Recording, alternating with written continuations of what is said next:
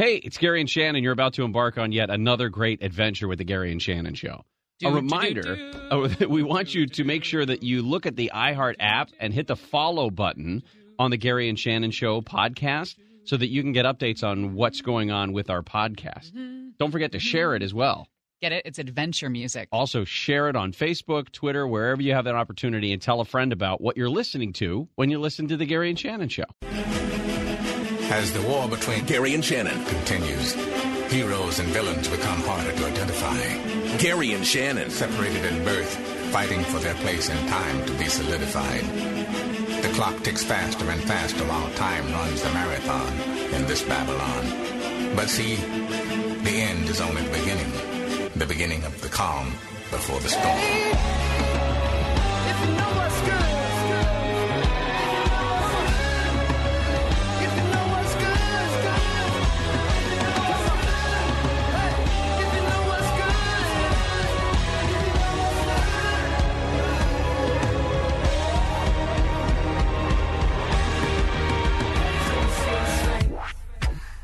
Gary and Shannon. On a Tequila Tuesday, it's July 24th, National Tequila Day, which doesn't make a whole lot of sense, but who am I to fight against tradition? We are keeping our eye on the big stories of the day. Of course, police gunfire that killed that manager at Trader Joe's in Silver Lake. Wildfires in Greece so out of hand, had people running for the sea, drowning, a deadliest to hit there in decades, at least 74 people killed. We also have the hydroelectric dam in Laos that collapsed. Hundreds of people missed. There's a lot going on today, but I want to start right where you started, actually, and that is this Trader Joe's story from Saturday. We found out today that LAPD Chief Moore said that, in fact, the woman who was killed, Melita Corrado, an assistant manager at that Trader Joe's, was hit by the gunfire from one or two of his officers. Andrew. Yep. That's Take what we two. call him now. Yep. Andrew Mullenbeck. Well, he was gone on vacation for a couple days. Yeah, it's a good point. Mullenbeck has been covering this for us and joins us now live. Andrew, what's the latest? Hey, good morning, guys. The chief sort of confirmed what many had suspected, that the shot on Saturday did actually come from one of two officers who had been pursuing Gene Atkins. What he did do is fill in more of the backstory, and in addition to that, release multiple camera videos giving some context to the background, what led up to the shooting, again, that unfolded in Silver Lake at a Trader Joe's. So this is Chief Michael Moore describing that the officers pursuing Atkins had been shot at on the way chasing him. The investigation has identified that during the pursuit, Atkins fired his firearm through the back window of the vehicle at the pursuing officers. The officers did not return fire during the vehicle pursuit. So, of course, that pursuit went from South L.A., ultimately ending in Silver Lake. Police say the guy crashed outside the Trader Joe's and continues shooting at officers. And that's when the officers return fire, and at least one round, we've been told one at this point, hits a store manager, ultimately killing her. And Chief Moore says, obviously it's very early, much more to investigate, but after what he's seen, the surveillance video from inside the store, the police body cams, the dash cam video, he believes that officers did exactly what they should have, but he knows they'll be second-guessing that. And those officers' actions to stop him and the split-second decisions they had to make, I recognize how they will forever go through their mind, debating whether that was what they had to do. But as chief of police, I believe it's what they needed to do. Absolutely. I mean, when you look at that dash cam video, by the way, dash cam video has come a long way in just a couple of years. Yeah. That was crystal clear, and you can feel the adrenaline pumping through the veins of those officers. And even the comment that you hear running alongside the video from the dash cam or the body cam as well, I believe one officer saying to another while they're pursuing, "Do not shoot, do not shoot." And it reminds me of another area, I believe it was Las Vegas, where an officer did fire while driving. But in this case, officers did not fire even while they were being shot at from the vehicle they were chasing. They, of course, waited until the crash, but it really does give some idea of the intensity leading up to it. And additionally, another thing that I brought up just a little while ago is this only happened a couple of days ago, of course, Saturday afternoon. it is extremely unusual, particularly in the LAPD, to release video so quickly. You'll remember that LAPD has this new policy, officer-involved shootings. They're now releasing that video. It tends to be kind of packaged, edited, but it's 45 days down the road.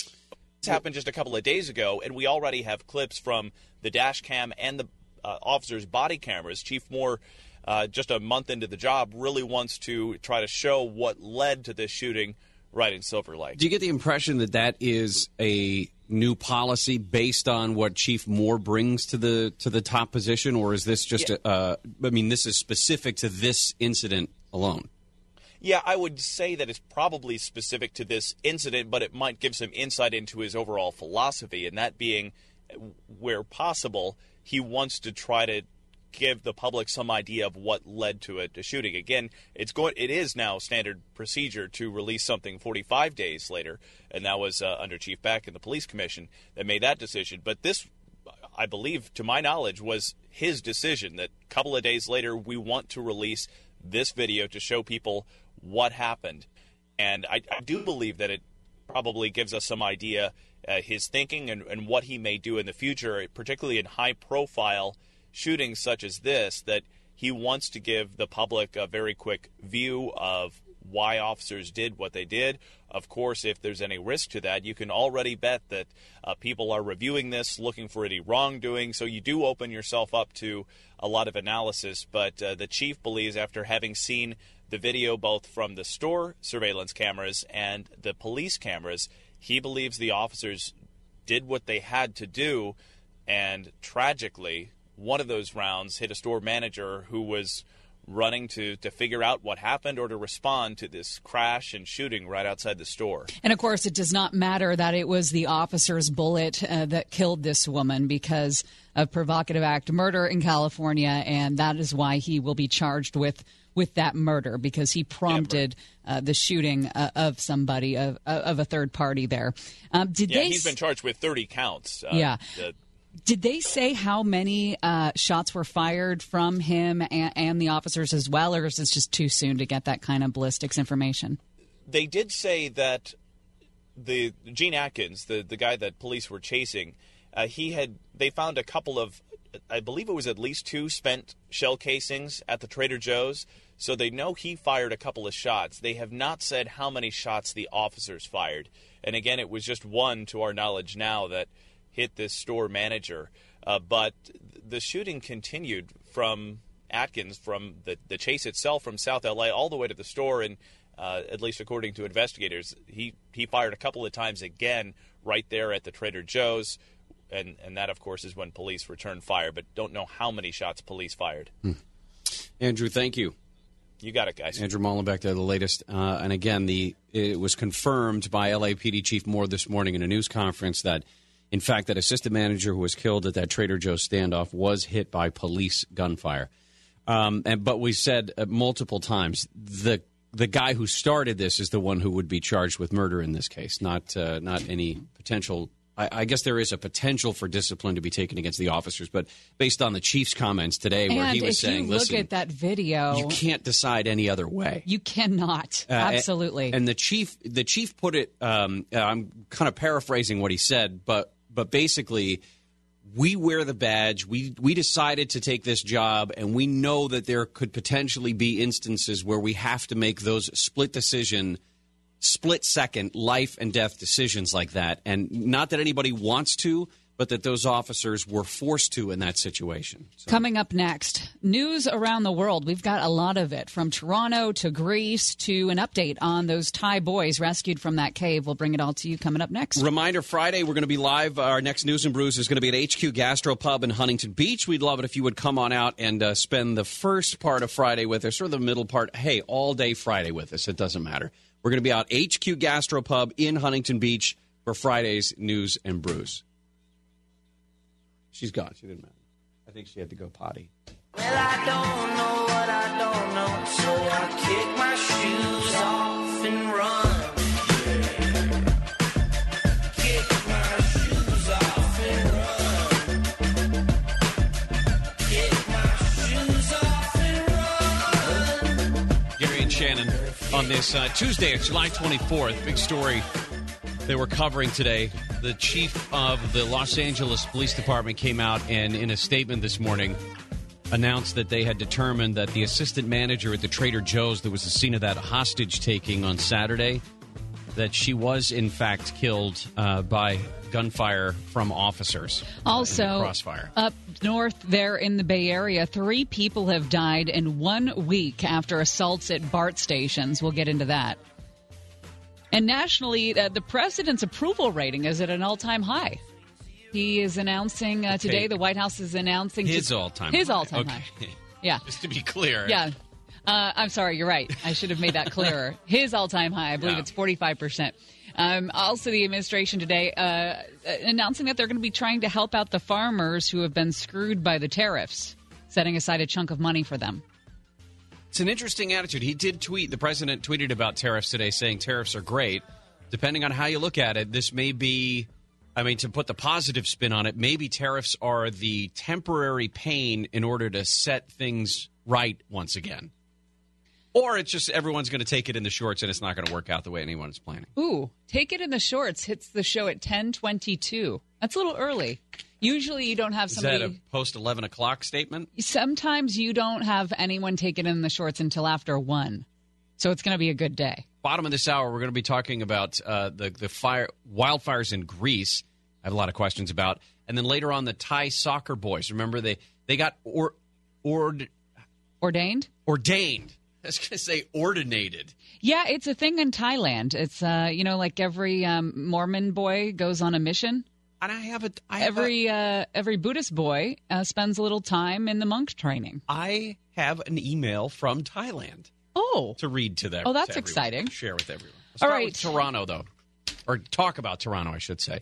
Faisal Hussein is the name of the guy who ended up shooting through those cafe windows on Sunday night, killing 2 people and injuring at least a dozen others. So the Associated Press had to find a neighbor who says that she's shocked, because that's what we do as reporters. We have to find somebody that paints a picture of a different narrative. Ashley Robinson is that girl, and she says she saw Faisal Hussein almost every day as she would walk her dog near her high-rise apartment building in Toronto. She says he was always smiling.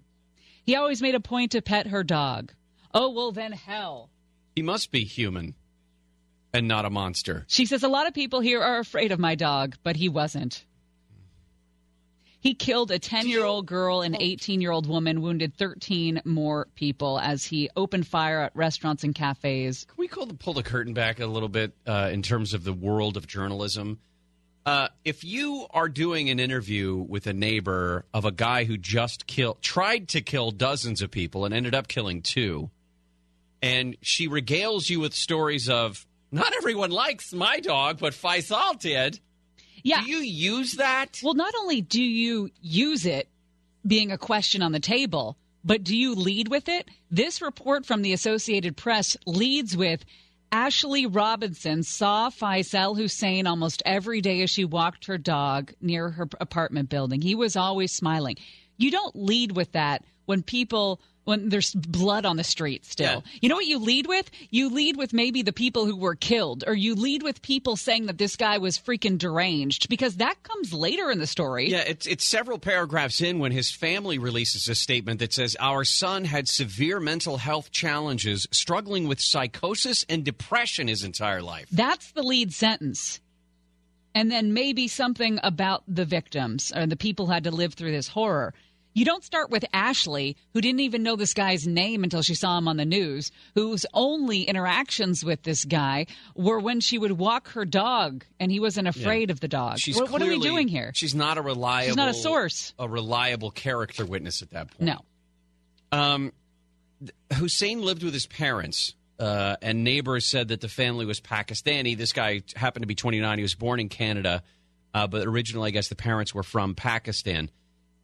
There was a close family friend of Hussein. Residents of the neighbor said that the family had suffered other tragedies in recent years. I guess Hussein's sister died in a car crash, and his only brother has been in a coma for some time. I mean, this is a tragic story that's engulfing this family. It gets even worse when you learn that the family did exactly what you should do. The family said in their statement that they had gotten treatment for him. that they had interventions of professionals, and those were unsuccessful. They had medications and therapy they turned to, unable to treat him. And we've done this story before where families realize they've got a bad seed or a mentally unstable person on their hands, and they actually go through the channels to get them help, and it still doesn't work. And what do you do then as a parent? Well, we have entered this world where 40 years ago, 50 years ago, someone like this would have been involuntarily committed. Right. And it's not, I mean, I hate the idea because we always run the risk of, in situations like this, attaching a stigma of violence to mental health. And they're not always the same thing. There are some people who are violent without being mentally ill, and people who are mentally ill who never express themselves in violence.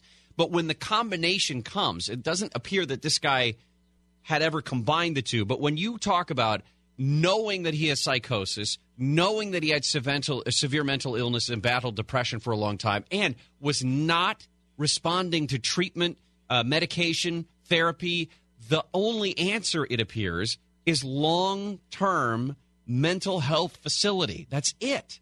I understand that there was a time when people were locked up against their will for no reason at all. Women especially. You know, if you didn't behave like a lady, you were locked up, no questions asked. All you had to do was say, my mother is crazy or my wife is crazy. Okay, lock her up. And I understand that there were abuses in the asylum or mental hospital world, but we didn't have to swing the pendulum so far the other way that we can't lock up people like this guy. And I know it's Toronto, but we've had these instances in the United States as well. It needs to be addressed. We need to get back to that. Reminder, Friday, we're going to be live at HQ Gastropub in Huntington Beach, right there along PCH. Beautiful. I already know. The weather is going to be amazing because it's 167 degrees today in the valley. By Friday, it's going to cool down to 162. So on the beach is where you're going to want to be. We will be live in Huntington Beach, HQ Gastropub, this Friday for our latest news and brews. Start planning now for how you're going to get out of work on Friday.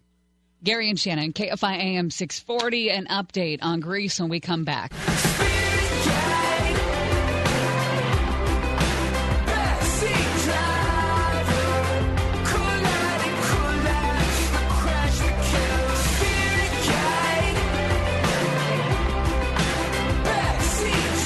Shannon, breaking news about Ivanka Trump.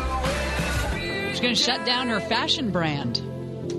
Now, why is that? I mean, we'll have to wait and see if why there's now? a reason given, but... Well, yeah, why not? Why not 2 years ago? Well, remember, she did have some conflicts of interest with different factories and different locales in China and the like. Yeah. I'm not sure. Maybe somebody said that the improprieties, the appearance of impropriety, or improprieties, I don't know. We'll say on top of that also, it looks like LAPD is being pretty forthcoming with information about that shootout at Trader Joe's, releasing today, less than 72 hours after it happened, releasing dash cam footage. And if you haven't seen this footage, wow, you can feel the adrenaline going through those officers' veins as they are giving chase to this guy. He's firing shots at them while they're driving. And then they get out when he crashes into the pole and are able to return fire. Unfortunately, the big news coming out of that press conference is it was police gunfire that killed the manager there at the Trader Joe's. Yeah, and here we are, heat wave day 2. The excessive heat warnings continue. We expect temperatures about 110 in the valleys today. And it's maybe even a couple of degrees warmer tomorrow, possibly Thursday as well. There have been significant fires literally around the world. There are fires in Europe. There are also fires in Greece. And a wildfire, or I should say a series of wildfires that went through some seaside resorts near Athens, torched homes and cars and forests. They're talking about at least 74 people who have been killed. 26 of the dead were groups of families or friends. They were found huddled together, some of them clasped in hugs. Many people were so caught off guard by the shift in winds and the direction of the flames that they swam out to sea to escape. And you know how fire creates its own weather. Can you imagine what it does over that sea? Now, I was trying to figure this out. I'm not familiar a whole lot with Greece, so I was looking on Google Maps at just kind of the environment of what this is. A lot of homes, a lot of trees, not giant, forests that you would think of, but just, trees. And it's dry enough there, and it's been dry there for some time, to the point where a lot of the fuel, a lot of these trees have died. The grass that grows in the mountains and the hills nearby, very dry. So when these fires started and blew straight towards the coast, there was no place for these people to go. Now, there was concern that some of this may have been arson. I think BBC was reporting today that it's believed to be 3 different origin spots for these fires, and they were all sort of on that, I guess it would be the east end of Athens, sort of the west end of this area of Mati, I believe it's called. Greece has wildfires every year, but these have been the deadliest to hit the country in decades. Coast Guard boats went out as soon as possible to patrol the shores. Nearly 700 people had to be rescued from the beaches or the sea. 6 of the dead were found there. And Greek authorities are telling people, contact us if you're looking for loved ones. Many people, as you can imagine, took to social media, posting pictures of the missing, the last known location before the fires hit. The other thing is when you think about them trying to get out of this area, it's not, you don't have a 10-lane freeway going in and out of that area. You can't get anywhere near Athens in your car quickly. Yeah. It is log jammed. It is a mess. It is a densely populated area. And then throw into that the fact that there's fire over the hill coming your direction and you don't know which way to go. Or you do get on the road in your car and you can't go anywhere simply because traffic is at a complete standstill. Nikos Stavrinidis had gone with his wife to fix up their summer home for a visit by his daughter. He said it was the speed that was so shocking. It happened very fast. The fire was in the distance, then sparks from the fire reached us, and then instantly the fire was all around us. Nikos, his wife, and 4 friends swam out to sea to escape the smoke. They got disoriented. They lost sight of the shore. They were swept further out by wind and currents. 2 of the group did not survive. Nikos saying it's terrible to see the person next to you drowning, not being able to help him. They were picked up by a fishing boat with an Egyptian crew who jumped into the water to rescue them. A lot of those stories, too. Strangers helping strangers. There was a former Communist Party leader who was on vacation in the area. She said that the police tried to direct us away from the fire, but we couldn't escape it. We got stuck in traffic, and the flames were on top of us. We managed to find a very small gap, and we made it out. We were unlucky. The wind change, it came at us with such force that it raised the coastal area in minutes. They're also talking about gale force winds pushing the flames from the hills above the towns down into the towns all the way straight up to the beach. Hundreds of people had to be plucked off the beaches because there was no other escape route. 47 brush and forest fires broke out across Greece Monday and early Tuesday. 47. Greece is asking for help from the EU. Spain sending 2 firefighting aircraft. Cyprus is sending in firefighters. Israel, Turkey, and Bulgaria also offered assistance. I guess one thing that you could say is positive is that they're expecting heavy rain throughout parts of Greece today, or tomorrow, I should say. And they're hoping that could help in the firefighting effort. But it's not a cool rain at all, so there's a chance for some thunderstorms as well. But any amount of moisture could potentially make it a better firefight. Sweden, too. Sweden is battling 21 wildfires that are out of control. The worst drought in Sweden in 74 years. It's crazy. Coming up next, we've got an update on the Thai boys rescued from the cave. Oh, and I have an email I got to read from Thailand. Oh, that's excellent. In the context of all of that. A reminder that on Friday we're going to be at HQ Gastropub in Huntington Beach for our latest news and brews, and we would love it if you would come on out and say hello. Start your excuses now, because now is when you need to plant the seed with your boss that you're not going to be in on Friday. Or you have that extra long meeting, from like 10 until 2. Or an unexpected visit from an elderly aunt. Oh, you just found out today she's going to be in town. You've got to pick her up from the airport. It's a big to-do. She doesn't get around very much. No, she doesn't. I mean, she's not going to get in an Uber. I'll tell you that right now. She never liked the Germans anyway.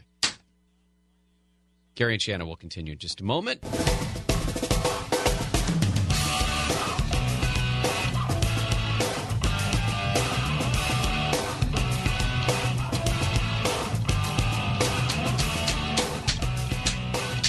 Gary and Shannon, KFI AM 640, keeping our eye on the big stories for you today. Agriculture Department just announcing $12 billion in a short-term plan to help farmers hurt by those tariffs. Also, Ivanka Trump getting rid of that fashion brand, closing the doors. We'll have all the latest for you on those coming up in Swamp Watch at 12:30. By the way, the president tweeted this morning about Russian interference in the upcoming elections. He wrote, "I'm very concerned that Russia will be fighting very hard to have an impact on the upcoming election based on the fact that no president has been tougher on Russia than me. They will be pushing very hard for the Democrats. They definitely don't want Trump," what he said today. Are you going to read the email from Thailand? Let's do it at the end because I think it's a little self-aggrandizing. Is this our most faraway email we've ever received? No. Oh. Well, maybe as far as the crow flies. In terms of the flight we'd have to take? I'll have to if go we check put this on the email map. on a flight? Yes, it would take a long time to get there. The young cave soccer team. The Thai boys. Thank you. That's a Everyone better way to knows put it. what we mean when we say Thai boys. The definition has changed, I believe. I hope so. I believe it has. I hope so. I believe that the definition has changed from sad to triumphant. 11 of the 12 boys and their coach prayed to ancient relics and offered drinks and desserts in gilded bowls to spirits at a Buddhist temple as they were ordained as Buddhist novices and monks today. The boys range in age from 11 to 16. The ceremony will take place at another temple on a Chiang Rai mountaintop. And then what happens is the group goes for more than a week to the Wat Pho Tat Dao Wow temple. I don't think I'm familiar with that one. It's the one near Myanmar. Oh. The governor of the province says that the boys' mental and physical conditions are steadily improving. There are only minor health complications outside of the mushrooms that were growing in their ears. One of the boys initially reported that he had rashes, doesn't have any new ones. So, I mean, being in a hot, wet cave for 2 weeks is going to be an issue, right? I mean, your body's not designed to do that. You turn into a salamander. Spores or something. But in this case, you get them out, dry them out a little bit, although it's probably not super dry. It's pretty humid there in Thailand. Now, it's not that the boys have been rescued and have turned to religion. It's totally common in Thailand. Buddhist males are traditionally expected to enter the monkhood at some point in their lives, and it's to show gratitude to their parents for raising them usually. And it's believed that once a person is ordained, they gain merit that is also extended to their parents. So it's like an honor for your family to be ordained as a monk. And then some of them stay monks, and some of them go on to do whatever else they're going to do in their life. I do think it's interesting. One of the moms of one of the 14-year-olds said, "We can only do this for 9 days because he has to go back to school and get ready for exams. He's got to get back to his life." So when we were in Bangkok, we would wake up early in the morning and we'd, you look out the window or whatever, and you'd see all these monks, and they're going around to all these storefronts, and they've got baskets. And all these people that have these storefronts, I mean, don't have 2 pennies to rub together, really. They're just selling whatever fruit that they're growing somewhere else on this storefront. And they give the monks all this free stuff, all this free fruit and all this food and everything. It's like this, it's like when they pass around the basket at Catholic Mass and you put in $1 or whatever change. And the monks go around every morning to all of the storefronts and collect these free goods. The chief of the Buddhism office in that province said that these 12 kids who were ordained, the 12 and the 11 and the coach, will dedicate the act of entering the monkhood to that volunteer Thai Navy SEAL, former Thai Navy SEAL Samarn Gunan, who died while diving during a supply mission. So they have gone out of their way, as you might expect, they've gone out of their way to honor that SEAL who eventually died as a result of beginning the rescue efforts. Judy actually wrote in and said, longtime KFI listener, my absolute favorite show is you two. Really? That's what she says. Judy in Thailand? Yes. I love your opinions. You're the most down-to-earth people. Just the right amount of laughs, good American values, respect, and informative and serious when the news demands it. That's not my mom. It might be mine. I am a missionary living in Chiang Mai and listen to your podcast regularly. Love your recent coverage discussion on the Thai boys in the cave. Wow. Shannon, it was great to hear your perspective as a recent visitor to Thailand. I know you were in Bangkok, which is south and a lot different than us in the north, but you did get a good flavor of the culture. Thanks for keeping me connected to home. Wow. That was really nice. Told you it's a good email. It's that's 1 out of 100 that's positive. I'm not going to read all the other ones. All right. Coming up next, we talked about this case long ago. This was this kid from Palos Verdes. He was a senior, rich kid, and decided to join a gang that was involved with a murder.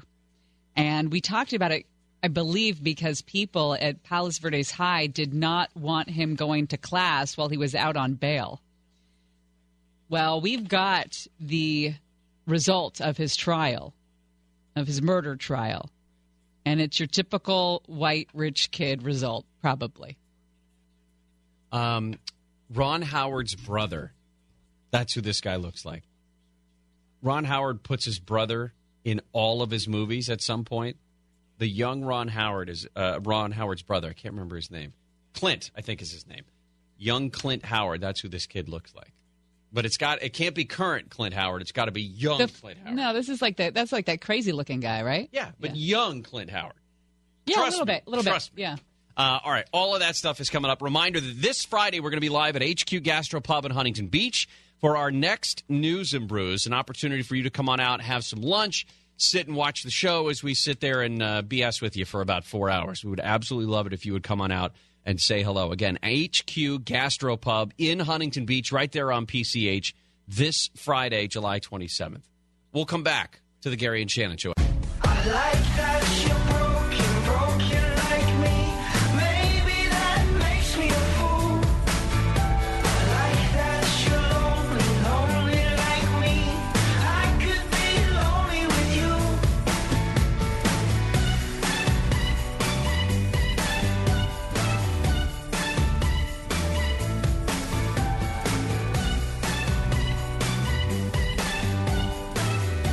Gary and Shannon. A lot of stuff going on today. At the bottom of the hour, we're going to update you on some of the fires that have been burning, including the one that burned my house. Almost. It did not get close to your house. To be honest, we were watching this the Pico fire yesterday, 128 acres, which right now they're saying I think is about 50% contained. I had a hard time finding it. I mean, even driving close to my street, I was being warned, hey, you may have to evacuate. It was hard to see the smoke. You could smell it. I smelled it all afternoon, but even by the time I got home from work yesterday, it was pretty much under control. News out of Washington. Ivanka Trump has decided to wind down her company, deciding to pursue a career in public policy instead of that career she had with her fashion company.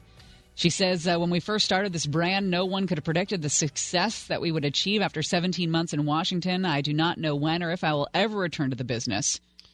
The big story locally was that news conference this morning from LAPD Chief Mike Moore, who said the news that I think a lot of people were assuming but didn't want to hear. The assistant manager at that Trader Joe's that was the scene of the standoff on Saturday, Melida Corrado, she was killed by officers' gunfire in the crossfire. But the guy who did it, Gene Atkins, he's the one who's going to be charged with her murder.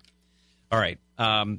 There was a case yesterday, white kid from Palos Verdes who was acquitted of a gang murder. Now, it's not as simple as saying that he was involved with a gang and then didn't do what he's accused of doing.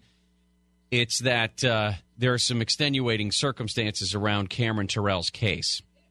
There are rules in California that were put into motion, I believe, back when we had an exploding gang problem in the late 80s, early 90s here in Los Angeles. And one of those rules is all about theories of liability in a murder. And if you are the getaway driver, okay, here's the deal. Blake and Gary and I make a pact. Hey, let's go shoot up Nick's house. All right. We get in the car and we go. I'm driving. It's working out well for me so far. Yeah, I'm driving. Gary's in shotgun. Blake's in the back seat. And Gary's got the gun. And we're going, all right, let's go get Nick. Let's go get him. And we pull up to Nick's house. Gary gets out. Boom, boom, boom. Gets back in the car. We all take off. We are all culpable of that murder. Blake and I, in that moment, stepped into Gary's shoes, and we fired that gun with him. That's how the law sees it. So getaway drivers are treated the same as the guy who's the trigger finger. That's just the way the law works. This guy, white kid from PV, ends up in a gang. I want to know more about his past and what allows him to do this or think that he could get away with this. But he lives in almost a $2 million house with mom and dad, media consultant father, interior designer mother. They painted this picture of Cameron as this kid who enjoys fishing trips to Mexico, dirt biking. He likes playing board games with his family. He also likes to hang out at Jesse Owens Park, which is the main hangout for the Rollin' 90s neighborhood Crips. Well, there's that. I mean, but I'm sure that they've also played board games, and they also go fishing in Mexico and enjoy, just hanging out and dirt biking. That's why he was attracted to the Rollin' 90s, right? Was because of their outside activity? No, he wanted to play gangster. He was a kid. This rich kid grows up and he listens to Tupac, and he wants to take it a step further. This it reminds me of other cases where these kids get involved in this fantasy world, thinking that their life isn't fulfilled. You get into this very wealthy enclave somewhere, and then they dip their toe into a more dangerous activity because their life isn't spicy enough, or some crazy BS that they make up in their heads. It was a fatal shooting of a 21-year-old man in South L.A., a man who was in college, had no gang affiliation whatsoever. And prosecutors argued that this kid, Cameron Terrell, drove two fellow gang members to rival gang territory to get into trouble. The two teens confront this guy, Justin Holmes, who is shot in broad daylight, and Cameron Terrell drove them away in his Mercedes that his dad bought him. I'm curious, the specifics of the situation from that night, October 1st, 2017. The two teenagers that he was with approached a group of three men, including the victim in this case, and Justin Holmes, and asked them where they were from. Like, what set are you claiming, or whatever phrase they use these days. I'm basing mine on bad late 80s, early 90s gang movies. Those are good movies, though. And the court hears that one of the teens pulls out a revolver from his hoodie pocket, at which point one of Justin Holmes' friends yells out, "Run." And as the group of teenagers runs away, these two guys, the guy with the gun, fires multiple shots, hits Justin Holmes in the back. Justin Holmes' friends run to a nearby shop and ask the owner to call police. They stay with him. The paramedics show up, but he was taken to the hospital and eventually died. Now, they weren't in a gang. Justin Holmes and his buddies were not in a gang. No, like I said, he was a college student, had no gang affiliation.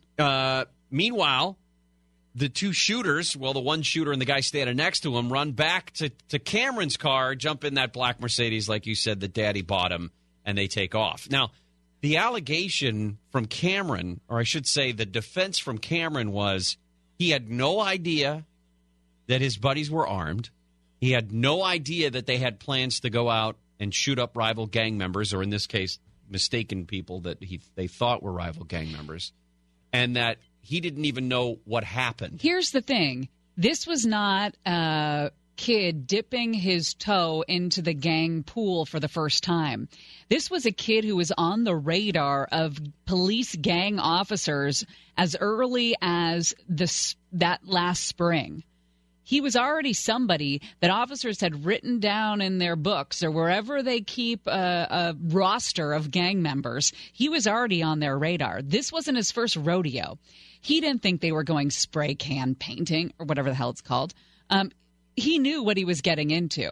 And that's the thing. That's why it's a double standard here. It's like you can't on one hand, play this white rich kid who likes to go on family trips and likes to what were his other hobbies? Fish, dirt biking, fishing, and then on the board other games. hand, pretend to be this hard gangster. Because you know what? That life is going to catch up with you. And it should have caught up with him, but I don't know what the hell this jury was thinking. They let him off yesterday. I want to get into the fact, when we come back, what his prior gang activity was to this one instance. Because he was on their radar, and he was hanging out with these guys for a really long time, and he was a legitimate gangster. Even if he wasn't legitimate, the fact that he wanted to be. True. All right, Gary and Shannon will continue just a moment. A reminder that on Friday, our next News and Brews, we're going to be live at HQ Gastro Pub in Huntington Beach. We'd love it if you would come on out and watch us do the show 10 a.m. to 2 p.m. HQ Gastro Pub right there along PCH in Huntington Beach. I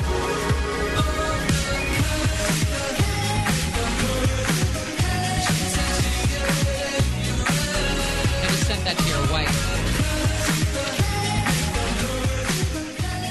She wrote back 2 words. Yeah. I'm sorry. Oh, boy. You know what? I think it's time that I break off the relationship between you and my wife. You know what? Support groups need members. Big news today. The Ag Department announces $12 billion for farmers that have been hurt by those retaliatory tariffs. We've talked about the soybean farmers that have been kind of screwed by those tariffs. Also, locally, we talked about the big press conference today from the LAPD. Chief Moore, unfortunately, confirming that the gunfire that killed the manager at Trader Joe's did come from an officer's weapon. This was after the suspect had led police on a chase, fired at them while on the road, crashed into a light pole, and had to run into that Trader Joe's while firing still at them. If you look at the dash cam video, you're going to be on the officer's side, most likely. Unfortunately, this was something that the officers had to do when it comes to returning fire, when it comes to an armed man running into a crowded Trader Joe's in the middle of a day in a busy neighborhood. A couple of international headlines as well. The wildfires in Greece, they're saying the death toll there is at 74 as these fires rolled through this resort area known as Mati, northeast of Athens. And then also the hydroelectric dam that collapsed in Laos. They're saying hundreds of people are missing in the resulting flood there. We've been telling you the story about Cameron Terrell, this 18-year-old kid who was facing life in jail for his part in the killing of 21-year-old Justin Holmes last year. He's fatally shot in the back by a couple of Cameron's buddies, a couple of guys that he runs with in this gang. Now, Cameron is a white kid. I mean, Cameron's nickname in the gang was Milk. Cameron became known to Los Angeles police gang officers in the spring of 2017 through his interactions there at Jesse Owens Park. That's not in Palos Verdes. That is a main hangout for the Rollin' 90s neighborhood Crips. I would imagine that a kid from RPV, from PVE, would probably stand out quite a bit in Jesse Owens Park. Online posts show that Cameron Terrell may have started hanging out with the gang members the year before even, but he became known to cops, gang officers, in spring of 2017. They don't write down your name. They don't put you in the gang book unless you're a legitimate gang member. Yeah. They're not going to waste your time with that. Now, he was accused of being the driver when these two other guys shot and killed Justin Holmes, and he was charged with murder. He claimed that he thought they were going spray painting or whatever. What is it called? Tagging. That's all right. Graffitiing. Okay? Yeah. And that's all. He didn't even know the guys were armed. Yeah, he thought at worst there might be a fist fight that breaks out, but he didn't expect there to be a murder. That's Prosecutors argued that the killing was a way for Cameron Terrell to gain status within the gang. Of course it was. They were able to present the jury with photographs, videos, texts, Facebook messages in which Cameron posed with other known gang members, wore gang colors, threw gang signs. And in a video, he is shown wearing the gang colors, throwing up the signs, and wearing the T-shirt marked with Milk. That is, as you said, his gang moniker. He has a W on his chest to represent the specific clique he claims in the gang. Now, his defense attorney, by the way, says No. Although Cameron's close friend had joined a gang, Cameron was not a gang member. Instead, he read books about gang life and went on an L.A. gang binge. Wow. He says he was known in South L.A. for giving away clothing and letting people borrow his luxury car. Oh, suddenly he's a do-gooder and a good Samaritan handing out bags of clothes in South L.A. after school. So the defense attorney says that he's known for letting people borrow the black Mercedes that Daddy bought him. Right. That's great. He could be handing out clothes on a Tuesday, letting a grandmother borrow a car on a Wednesday, and on Thursday, if he gets in the car with two guys who are armed and they're going to rival gang territory to cause trouble, that's a murder on that Thursday. Sorry, it doesn't matter if you're a do-gooder. I think that's crap. I think that's baloney. But even if it's true, it's completely irrelevant. He says that W tattoo that Cameron had, it wasn't a W to show his specific clique in the gang. It was because of the Washington Nationals. Because his favorite basketball player, Kevin Durant, has a tattoo that is of the Washington Nationals, W. Right, because there's a lot of Nationals fans in California. Right. Yeah, because, he was in love with the Expos before they moved. What the... Now, here's the thing. I don't even know if I want to say this. I was going to say I have to admire the giant brass balls on this defense attorney for taking that type of evidence into a case like this. Because you're talking about the death of a 21-year-old kid, college kid, who had no gang ties.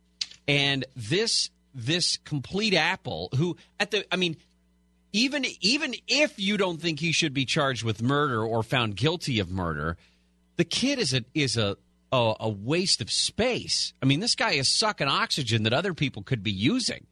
So why is it that this defense attorney was so confident that he was going to be able to get an acquittal in this case? That, to me, is an amazing thing for this attorney to go in there and say that, as opposed to a plea deal where he flips on the other two guys who were the ones who actually did the shooting, or a plea deal in which he gets down to, accessories or something like that, which would guarantee much less time than the possibility of life in prison for this. After the verdict, the defense attorney said the case was a result of blatant overcharging. He said that the evidence showed that Cameron Terrell did not possess any weapons and he did not shoot anybody. Guess what? According to the law, it doesn't matter. And I don't know if the DA laid out all of that correctly. I would love to see how that played out, because the jurors, if it was laid out for them, did not follow the law. They looked at this kid, this white rich kid, and they let him go. It's frustrating. And it's not right. The defense attorney just continued to describe this as this, all the social media accounts of his gang life as sort of a fantasy.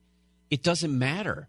Even if he wasn't officially a member of the gang, the fact that he was there and drove away after the murder, that's what they're being charged. That's what he's being charged with. Okay, instead of saying, oh my God. Okay, so let's go with the narrative.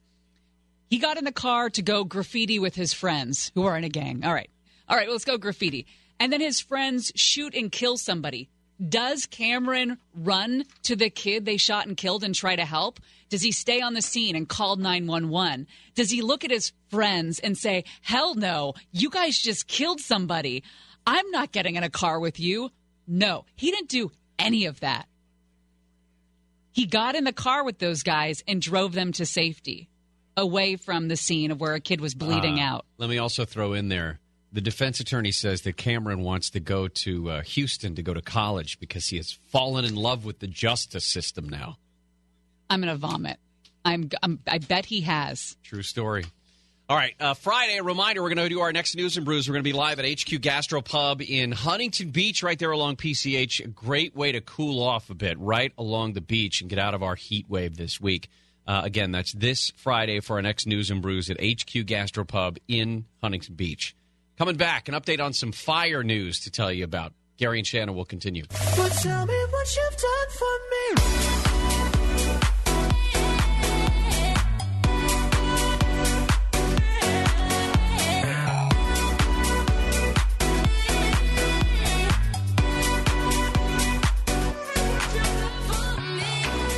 Gary and Shannon. When we get into Swamp Watch at the bottom of next hour, talking about all things D.C., there are still some questions to be answered about whether or not the president is considering removing security clearances for some Obama-era officials who have been critical of him. Paul Ryan had an interesting take on it. He said, it's just the president trolling those people. Like, there's no real actual plan to do that. He's just... That sounds about right. Publicly shaming them for being critical of That sounds about right. Locally, the man who shot his grandmother 7 times and fired at police during a chase that ended with that standoff at the Silver Lake Trader Joe's has been charged with murder and other counts, 31 counts in all. He is scheduled to be arraigned downtown L.A. Also, the story of the heat wave. We are now day 2, and they're saying that tomorrow's probably going to be the hottest, but we're going to still see some significantly warm temperatures Thursday and Friday as well. And that actually helped push some of these fires that we've been talking about. I just checked L.A. County Fire PIO, and they were saying that it looks like the Pico fire, the one that was burning out near Stevenson Ranch, is actually 80% contained now, which is great, stayed at about 128 acres, which means that the forward progress was stopped sometime yesterday. Now, I happen to have a family there? You'd say I have an intimate knowledge of that area. And you were a little nervous yesterday. Well, when it started really fast. You said that's less than a mile from my home. Oh, it's clearly less than that. I mean, from my house, it was probably maybe 100 yards, maybe, where the flames finally stopped. And by the time I got home, the neighbors out in the cul-de-sac. And by the way, is it wrong of me to tell people to not park in my neighborhood when there's a fire? They don't live there.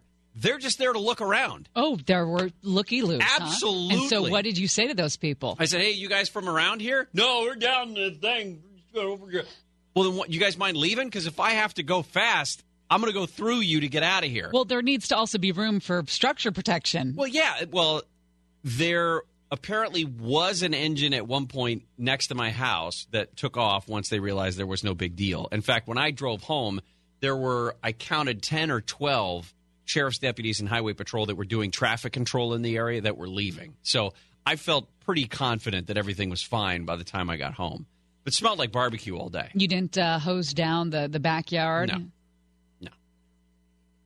And the dog didn't seem to be fazed by any of it. He didn't like the helicopters because they were right over the house, but he didn't seem to be fazed by the fire. Mm-hmm. In fact, if anything, it drove more lizards into our yard. So he was having a blast last night chasing them. He chases the lizards. Oh, yeah. When he catches them, what does he do? He's not, I don't know if you've seen him. He doesn't eat them, does he? I don't know. I don't know if he's ever caught one. If he has, then he eats them right away, and I don't ever see it. But it's not like he's going to bring it back to me. Be like, hey, look, this one doesn't squeak. Are you saying he's not a fast runner? You've seen his legs. They're this big. Yeah, I think he's a scurrier. I think he scurries pretty fast. He's a scurrier? That's like saying, she has really, she's very interesting. The other one is the fire that's burning near Yosemite. They say the air pollution in the park is now worse than Beijing's due to all the heavy smoke. And this is the height of the tourist season there. They say it's choking levels of soot have exceeded U.S. federal health standards in Yosemite Valley, 7 times higher than what the recommended limit would be. They say this is hazardous for all people, even healthy adults.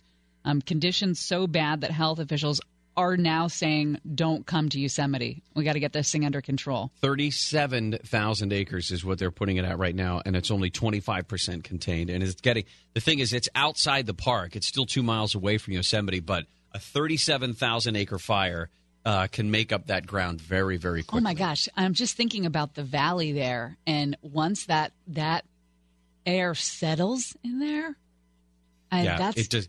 You have to wait for a windstorm. Yeah. You have to wait for winter, basically, for that to clear out.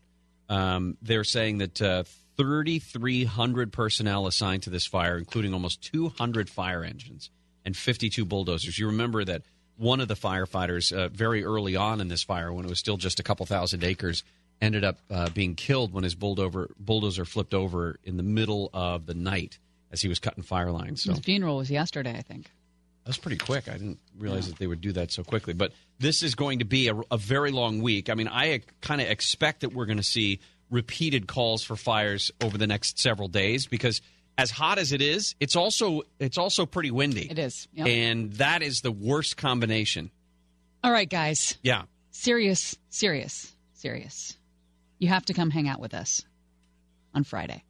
And it's a Friday, too. It's a Friday. We're going to be at the beach. We're going to be at HQ's Gastropub in Huntington Beach. It's going to be a great day. Get out there, have lunch. We'll have a couple brews. When's the last time you just sat on the beach for 4 hours? Because that's basically what we're doing. Not maybe a year ago in Huntington Beach. Oh, we'll see. When Now we get were, to do it again. because we were there last year. That's true, but Yeah. we weren't at HQ Gastropub. But this time we're going to see the beach all day, just right across PCH, looking out over the beach. I can't wait. It's going to be such a fun day. Because the other thing is it's 150 this week. So why not go to the beach on Friday? All you have to do is call your boss and lie. Or Here's some options. I think the thing is when you say lie, you make it sound like a very acute, penetrating, sharp lie. Like on Friday morning you call listen. and say, I had my leg amputated, I'm not going to make it in. But if you spread that lie out, it doesn't take as much effort. I understand what you're saying, like plant the seed of a summer cold, right? Like what Nick has. Nick has. I know a bunch of people have got that summer Yep, cold. summer cold. It's going around. Well, here's the thing. Your boss isn't your family. You can call that man or that woman and you can just lie. It's fine. I would say food poisoning is something that can come on very quickly and works. I would also say an unexpected relative coming to town would work. Maybe an elderly aunt that we referenced earlier that you need to pick her up from the airport in the middle of the day. She doesn't get around very well. She needs help. This is a white lie that you can be absolved of by the end of the day. And on Monday, just go back to normal. Yep. HQ Gastropub in Huntington Beach on Friday for our next News and Brews. Coming back, strange story out of the Bay Area. Bay Area Rapid Transit has seen several assaults in their stations recently. I'm never riding BART again. Between this story and all the needles in San Francisco, screw that. I'm not going to another BART station. We'll tell you about that when we come back. Gary and Shannon will continue. These are the days of gold. Well, it's a southern summer. Whiskey's in the air, dogs on the burner. Beer's ice cold, got a pretty little lady to hold. Gary and Shannon, KFI AM 640. Looks like the guy who shot his grandmother led police on a chase, firing at them, and it all ended with that standoff at Silver Lake. Looks like he's going to be arraigned at 1:30. He's been charged with murder and 30 other counts. This is going to be a hot week. We expect day 2 of the heat wave today with temperatures probably about 110 in the valleys. I think already here in the Burbank area, we're up around 96, I think. So it's going to be another warm afternoon, and we're keeping an eye on the wildfires. The Pico fire that burned near Stevenson Ranch, they said it's about 80% contained. That means it's out. Yeah, it's not going anywhere. They stopped the forward progress by yesterday afternoon. Wildfires in Greece, by the way, killed at least 74 people. Deadliest to hit there in decades. People had nowhere to run, ran into the ocean. Well, BART stations have hit the headlines. BART up north in the San Francisco Bay Area because 3 people have died after assaults at BART stations in a 5-day stretch. We told you a little bit yesterday about these 2 sisters who were attacked on Sunday night. And it was a strange story in that Latifah Wilson and her sister Nia were stabbed both in the neck by just some guy. They've arrested him. We'll hear from the chief in just a second, the BART police chief. But Nia Wilson, 18 years old, ended up dying. Her sister, Latifah Wilson, 26 years old, went to the hospital after having been stabbed in the neck and was able to recover. But this was Latifah from her hospital bed. She just yelled my name, Tifa, Tifa, Tifa. And I looked back, and he was wiping off his knife and stood at the stairs and just looked. Turns out that they arrested 27-year-old transient John Lee Cowell, who, by the way, is also convicted parolee. He got out of the California Department of Corrections prison system about 4 months ago, and we haven't connected him with any type of radical group or white supremacist group or anything like that. Because he's white and the victims are black. What was he in for? Oh, May 2016. He was convicted of felony second-degree robbery. That year, a Kaiser hospital in Richmond actually obtained a restraining order against him after he allegedly repeatedly harassed and threatened staff members with physical harm. He'd show up in the emergency department and make specific threats at people. He was convicted of battery in June of 2013. Being under the influence of a controlled substance of March of 2016, several misdemeanor infractions, vandalism, petty theft, possession of a controlled substance. Well, that was Sunday night. Bart has some interesting issues because that's the third death in 5 days associated with BART stations. There was another one. There was an attack at the Bayfair station. A 47-year-old guy was a transient guy sitting on the station platform at about 1 a.m. on Saturday morning when somebody comes up and punches him on the side of the head, and as he goes down, he hits his head on the cement as well, and he ends up dying at a hospital. There was another one on July 20th where there was a fight between a 51-year-old guy and the suspect in that case, and he left the train with a bloody lip, a small cut to the back of his knee, goes to the hospital saying he didn't feel well, but within 24 hours he died. Statement from the BART police attribute his death to an infection from the cut on his knee. That's insanity. How dirty is the BART train if you get a cut on your knee and you die from the infection? Yeah. No, but does that shock you? Well, I'm just trying to think. The last time I was on BART was just a little more than a year ago when I rode from the airport to downtown San Francisco. Mm-hmm. And it was late morning, so it was outside of rush hour. There wasn't a whole lot of traffic on the train. I didn't feel threatened at all. It's just, I mean, it wasn't comfortable, but it's only because I don't do that every day. Well, not all BART trains are equal. That may also be very true. Yeah, I mean, it can be very convenient, especially from the airport. Are you going to do that again? Are you going to go to a ball game up there? I don't think I'm this season because they've run out of weekday mid. Oh. We'll see. Appreciate your concern for me, though. Well, you enjoyed that. I thought that was cool. Did. It was very spontaneous of you. An absolute blast. So, so this is BART is going to have a huge issue, especially if they can't control the transient population in their BART stations because everybody wants to have happy feelings about homeless people now. You know, I used to love homeless people. Yeah, sure. Okay. But that's not what I was going to say. Oh, what were you going to say? I used to love going into the city, maybe going to Jack London Square in Oakland. I loved it. Every time I go visit my parents who are up there, I'd make a trip to spend some time in the city. I haven't wanted to do that in a couple years now. I just don't want to deal with that. I don't want to deal with the crap on the streets, the needles in the streets. I don't want to do it. That's not vacation. It's not. Nope. And unless they start punishing people for crapping on the streets, the crap is going to continue to mound. This feeling stuff has run its run its course. You know who doesn't have crap in the streets? Good answer. Burbank. Huntington Beach. Huntington Beach does not have one square piece. I'm sure, clearly. I know they do. I bet they have a are going to be live. Piece. We're going to be live on Friday at HQ Gastropub for our next News and Brews. We've got feces in the men's bathroom here at the station. Yeah, but that's where it belongs. Not on the floor. Well, true, but at least it's understandable. Like at least someone is making it. Is it half attempt to get it in the right spot?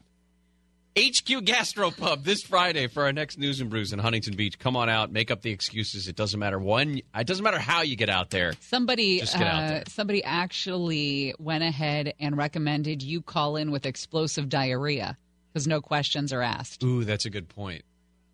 It just hit me. Last hour and a half ago. I do not have the cojones to call in sick with explosive diarrhea. And do it from the bathroom so you hit the echo. Like Yeah, exactly. And no one will question you. Where are you right now? I'm on the pot right now. All of our trending stories next on Gary and Shannon.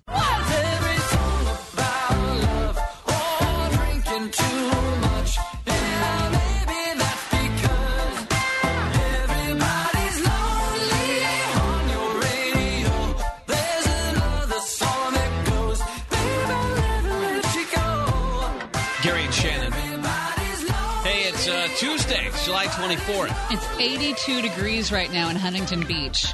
It's 115 at your house. I wouldn't say 115, but it's definitely approaching 110. I know that already at my house. So, perfect opportunity. Carol, by the way, Carol on Twitter, you are a genius. Friday would be a perfect team building activity. Bring the whole office. The boss will think you're a genius and give you a raise. And no lying, she writes. That is a perfect idea. Our next News and Brews is going to be this Friday at HQ Gastropub in Huntington Beach. Perfect excuse for you to get out of the heat and get to the beach this Friday. Now, there's a bunch of stuff going on. At the bottom of the hour, we're going to get into Swamp Watch, where we have some fun stuff to talk about, including, I found this great article. So we've been complaining about we don't know exactly what President Trump said to Vladimir Putin and vice versa in that meeting where it was just the two of them and their two interpreters. Not necessarily the case. We have ways of knowing what they talk about. Also, Tasty Tuesday coming up at 1:30 with Neil Saavedra. We're going to be talking, tequila. Oh, seriously? Well, it's like National Tequila Day or something. In America? In America. Excellent. What else is going on? Time for What's Happening. Prosecutors have charged now the guy that led police on a chase and shootout at Trader Joe's with murder, attempted murder, and dozens of more charges. This guy is scheduled to be arraigned at 1:30 on these 31 charges. Police say he shot his grandmother 7 times, kidnapped his 17-year-old girlfriend, shot at officers as they chased his car, then ran into that Trader Joe's. Police Chief Michael Moore released dash cam footage today from his officers, black and white, and it is tense. If nothing else, be as critical as you want of the police department. I mean, it's in your DNA, whatever, however you're going to feel about this. But imagine, if you will, you are in a position where you know this guy has been shooting at you. He has shot his grandmother. He has probably at least abused the girl that's in the passenger seat of that car. He's flying down the street on Hyperion, and he crashes into a telephone pole and gets out of the car. You have to assume that guy is still dangerous and is willing to kill people to get away from you.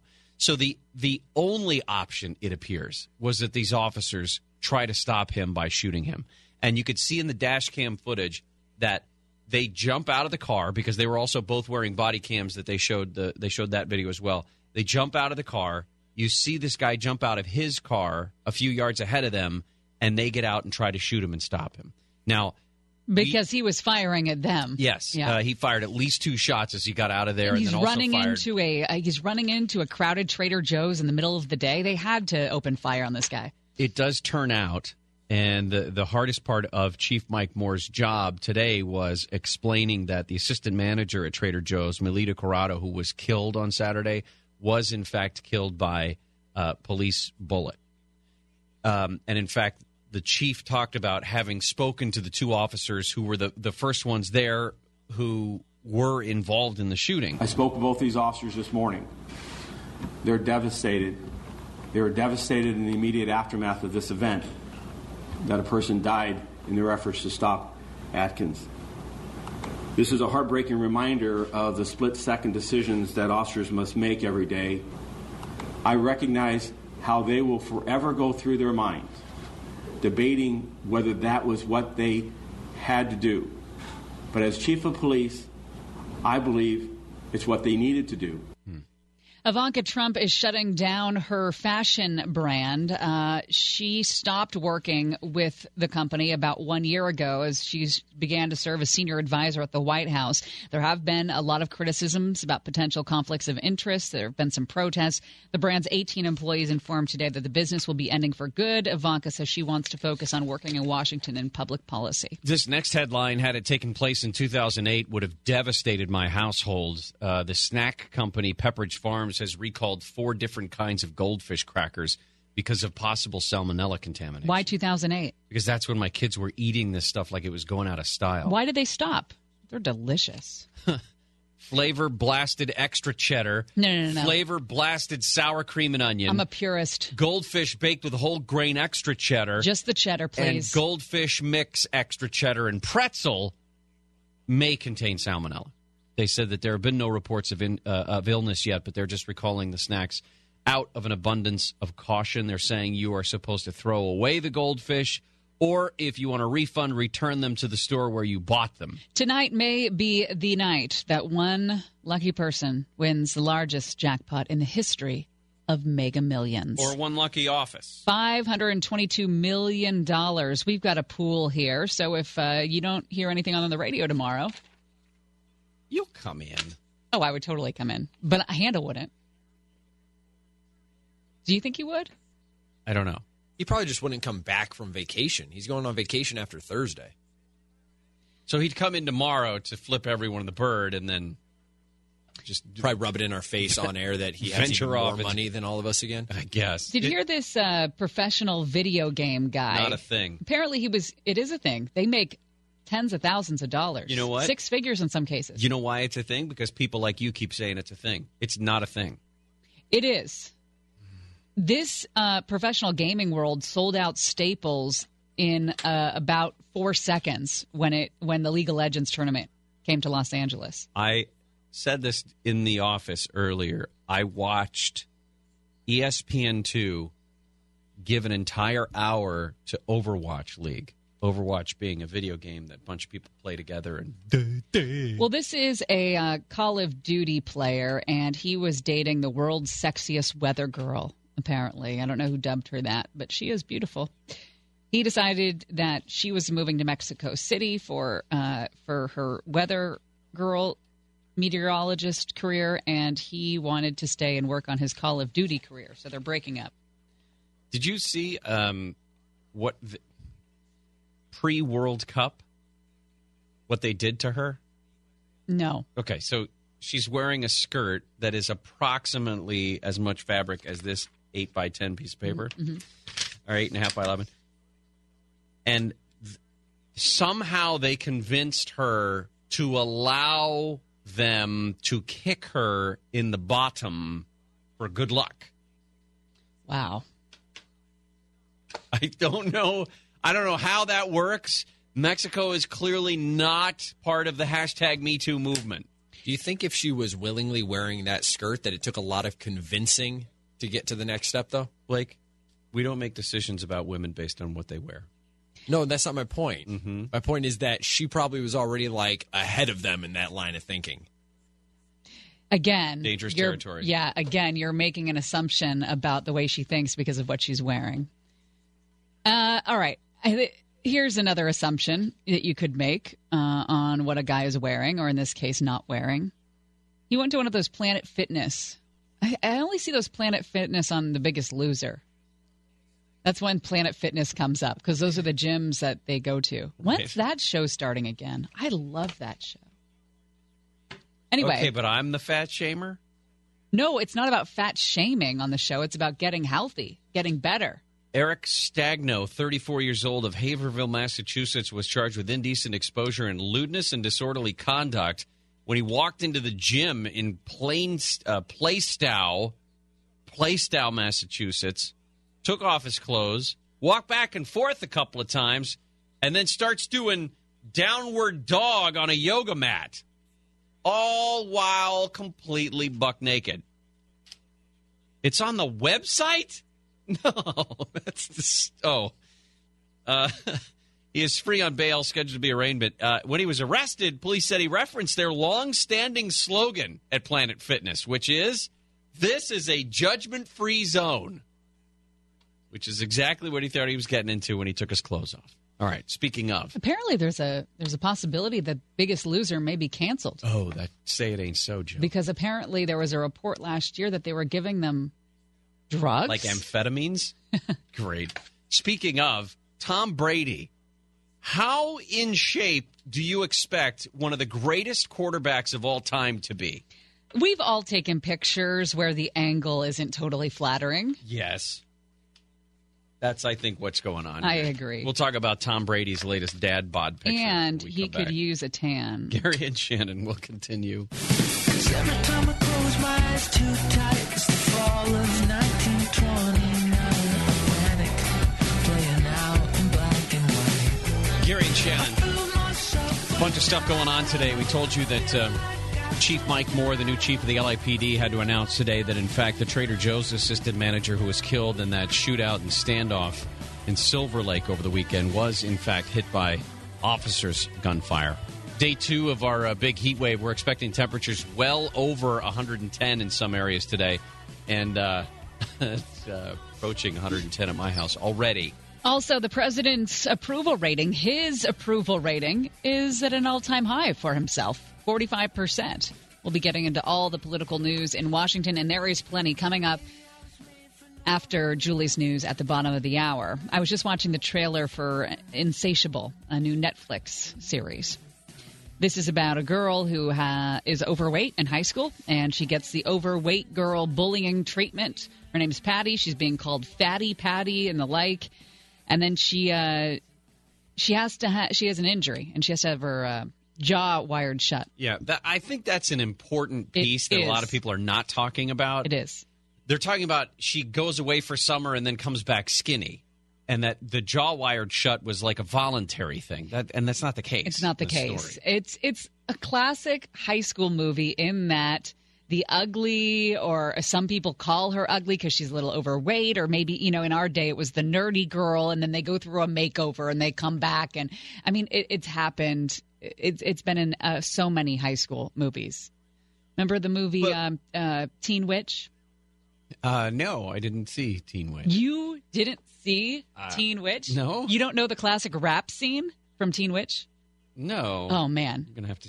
That's worth a look-see. But anyway, there's always some sort of magic. It was magic in Teen Witch that makes the girl turn into a pretty girl. And then the takeaway is always there was never magic needed. It's all inside you. You're still the same person. You're beautiful the way you are. Your skeleton determines your worth, not your weight on that skeleton. And I think this is the hardest part about some people in the entertainment industry who work on the edge of this stuff, because their goal is to use comedy to point out that fat shaming can have a negative effect on people. Yeah. Apparently we're not doing comedy anymore. You can't do that anymore. No. You can't do it. I mean, and by the way, racism, if you look back at, just as an example, All in the Family. Oh, man. You cannot...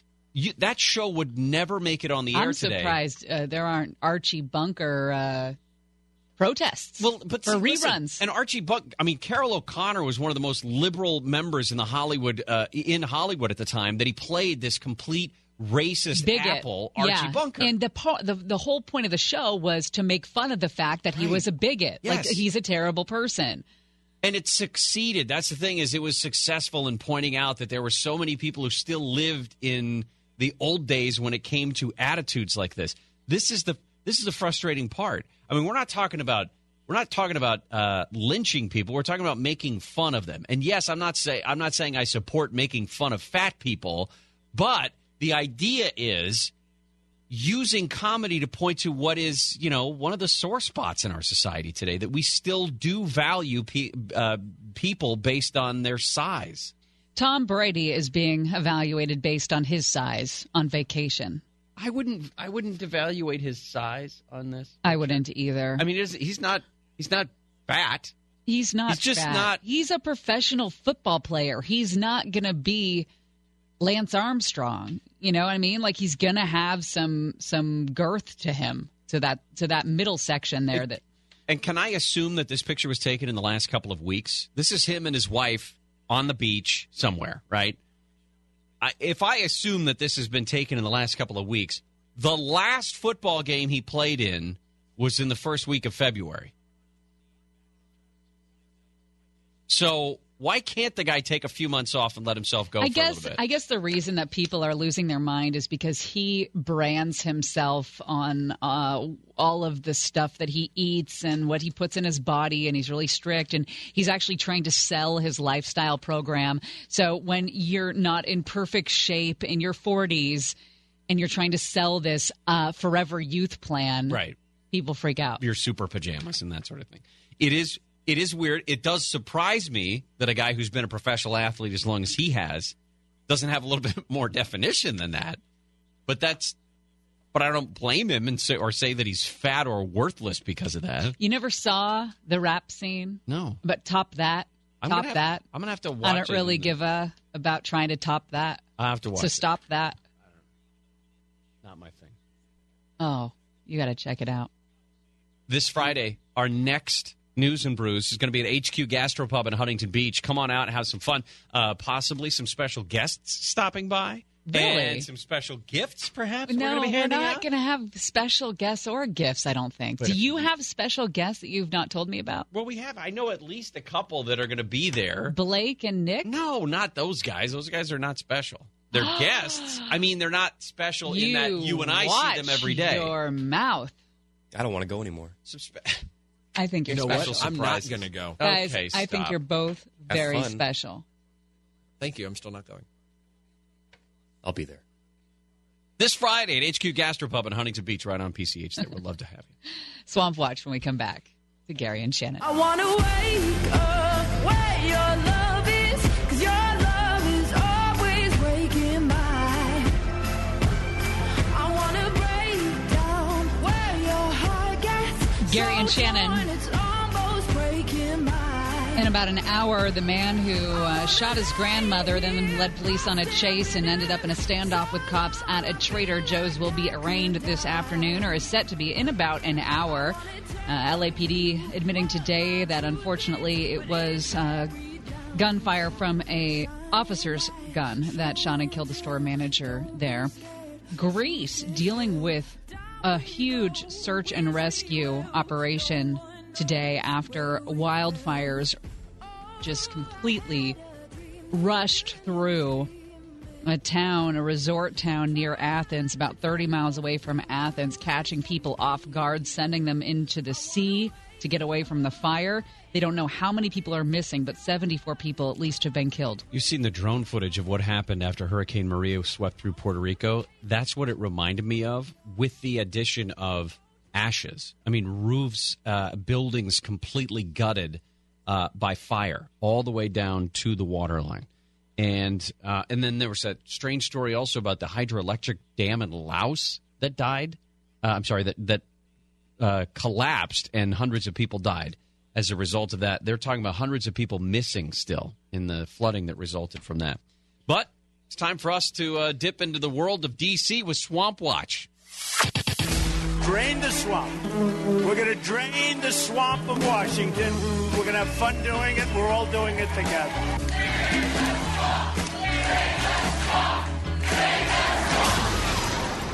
Swamp Watch.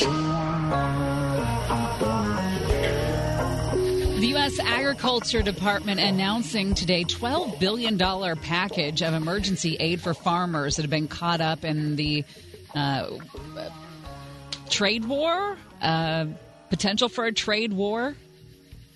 A sign that this probably isn't going to end soon, these tariffs and retaliatory tariffs. Trump had ordered the ag secretary to prepare a range of options several months ago when people came to him and said, these tariffs are going to hit in the states that voted for you, Mr. President. This is going to hurt the farmers. At the same time, the president today was talking to the VFW and was saying that farmers are, in fact, going to be the biggest beneficiary when the trade war finally gets all maybe down the line ironed out. But right now they're getting screwed. Soybean farmers, dairy farmers, pork producers, among others. There's a lot that goes into that as well, because there's two ways to view what could potentially be this trade war. I mean, that's begun with the tariffs and the back and forth between us and trading partners is the president's own words that, listen, you're either going to come to the table, and renegotiate our trade deals, or you're going to be subjected to tariffs.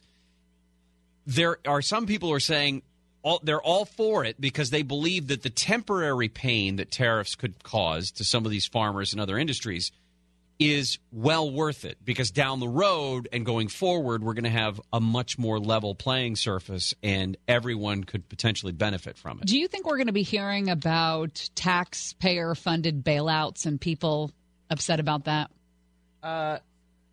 Yeah, well, I mean, I think you have to if you're going to stay consistent with it. But the president said tariffs are the greatest. This is his tweet from 8 hours ago.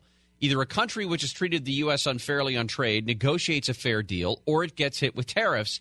It's as simple as that, and everybody's talking. Remember, we are the piggy bank that's being robbed. All will be great, he writes.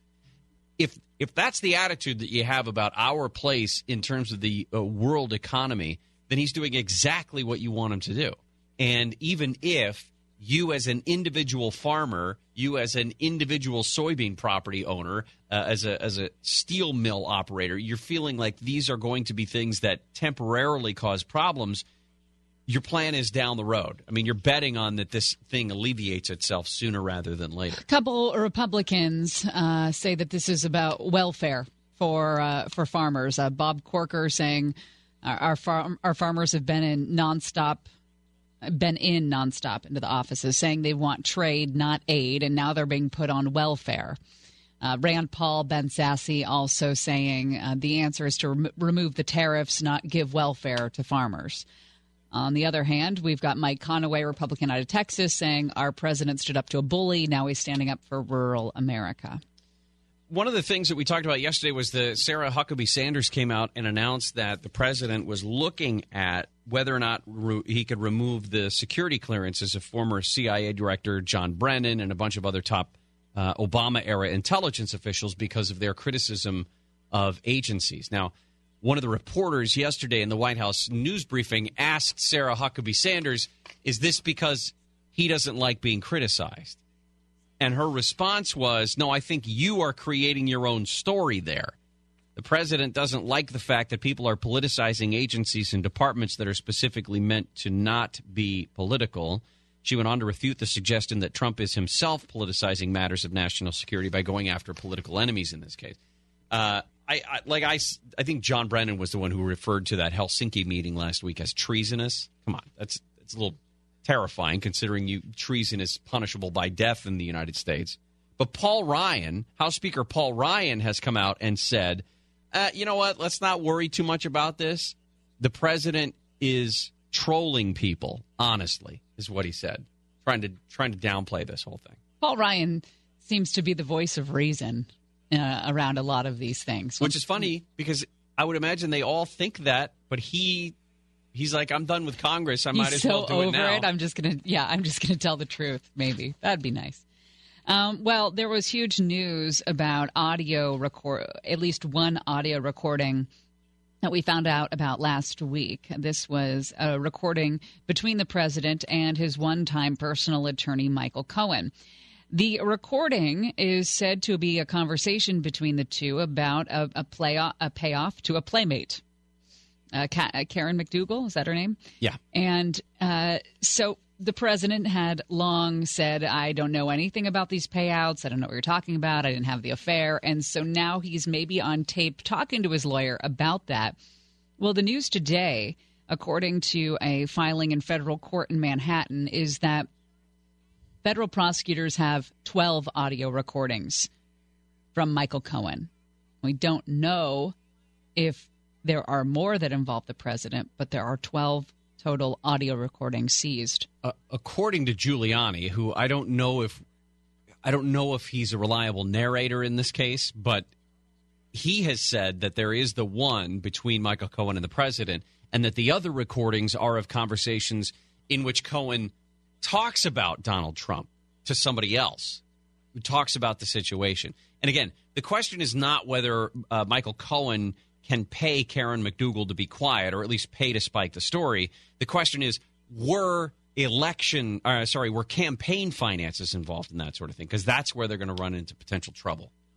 When we come back, the latest on the president's approval rating as a result of the Helsinki thing, the Helsinki meeting, and the specific way we may still be able to find out what was said in that meeting where it was just 4 people in the room, including Presidents Trump and Putin.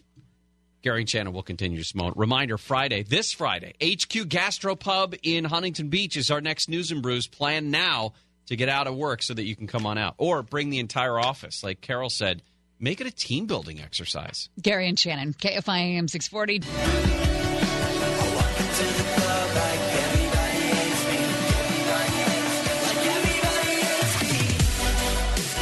Gary and Shannon, big stories today. LAPD Chief Mike Moore has announced that assistant manager died at the Trader Joe's was, in fact, hit by police officers' bullets in the shootout. Day 2 of our heat wave. We're expecting temperatures well over 110 in some areas. I don't know how reliable it is, but it says 116 at my house right now. And then the California wildfires as well. The Pico fire up near Stevenson Ranch, they said 80% contained. That thing is out. I mean, they did a great job of getting on top of that thing yesterday. So it was only 128 acres. But the big one in California is the Ferguson fire burning near Yosemite. 37,000 acres. And they're now saying it's only about 2 miles away from the park. 25% containment. So that one is still brewing and still a concern for a lot of people. You want to talk about Russia before we turn to Ivanka?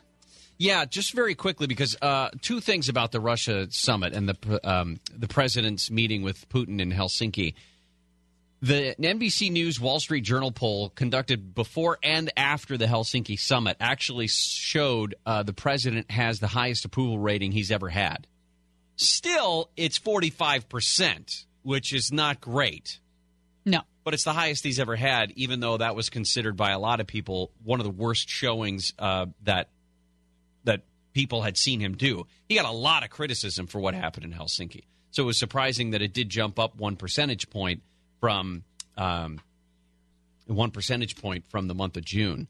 Now, the Wall Street Journal says of the 4 previous White House occupants, only George W. Bush, in the aftermath of the September 11th attacks, had a higher approval rating within his own party at the same point in his presidency. Because right now, among Republicans, 88% of whom said they believe the president's doing a good job. That's huge. 88%. I mean, do you remember following 9/11 how much everyone was in love with George W.? Yeah. I think his approval rating reached 90% at one point after that.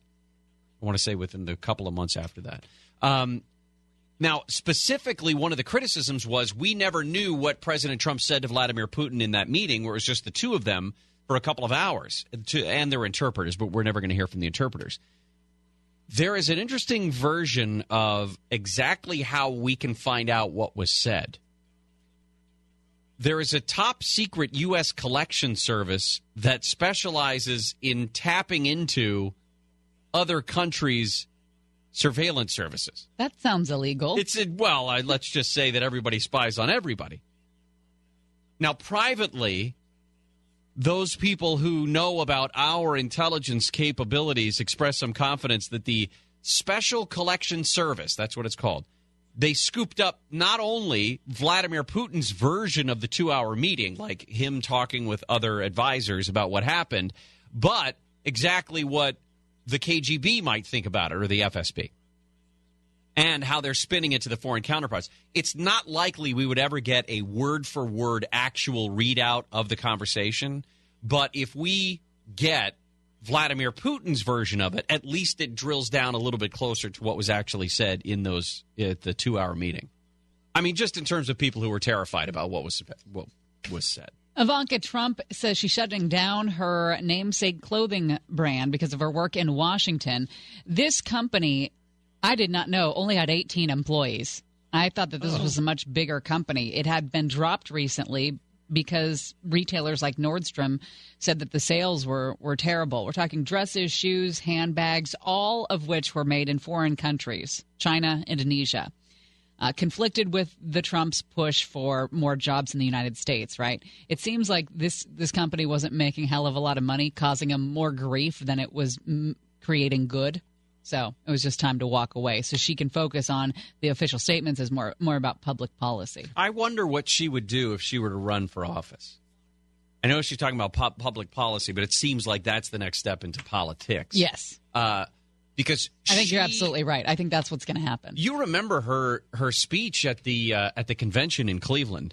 That was not a Republican speech that she gave at the Republican convention. No. It dealt with issues that were much more progressive than, or I should say the attitudes towards those issues were much more progressive than even her father said that same night about what his plans were going to be. And a lot of people had said that she and Jared Kushner are dyed-in-the-wool Democrats.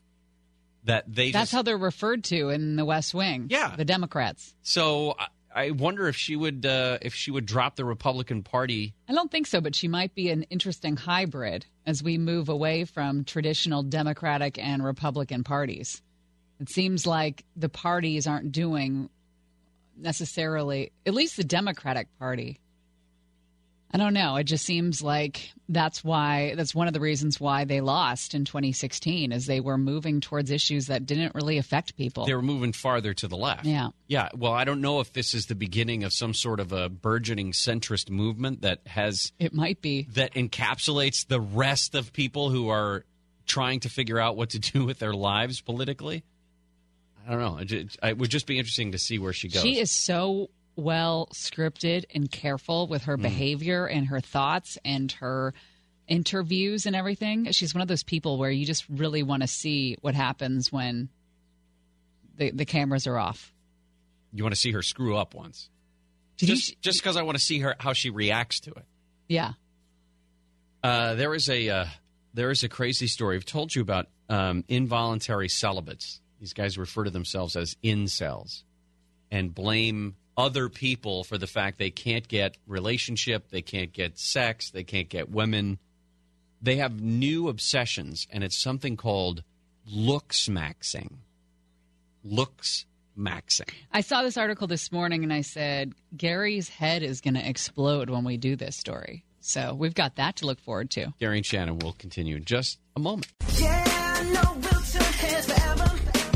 So tonight I'm gonna show you all.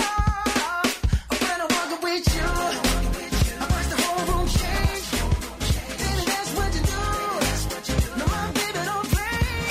Blaming on my confidence, or blaming on your measurements.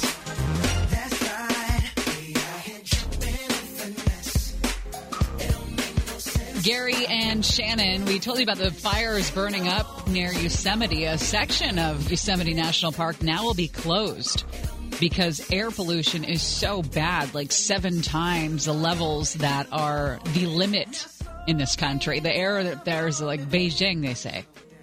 Wow. We are in the second day of our heat wave here in Southern California, where the temperature's probably downtown today going to be close to 100 degrees, which means it's going to be mid-80s to upper 80s along the beaches. It's going to be an absolutely beautiful day at the beach and absolute hell wherever else you are. The president tweeted this morning that he is concerned about Russian interference in the upcoming elections. He said, based on the fact that no president has been tougher on Russia than me, they'll be pushing very hard for the Democrats. They definitely don't want Trump. Somebody needs to make sure that we tell them that it's not necessarily even that they're pulling one over the other. They just want to sow discord. They like us fighting each other. Mitch McConnell was asked about that, among other things, saying the Russians better quit messing around in our elections. He says, I want to make that perfectly clear. And then he says about the meeting that's supposed to happen between Vladimir Putin and the president in Washington. And he said he and Paul Ryan have made it clear that Putin will not be welcome here up at Capitol Hill. Oh, really? Yeah. Oh, okay. I didn't think that would go over well. Oh.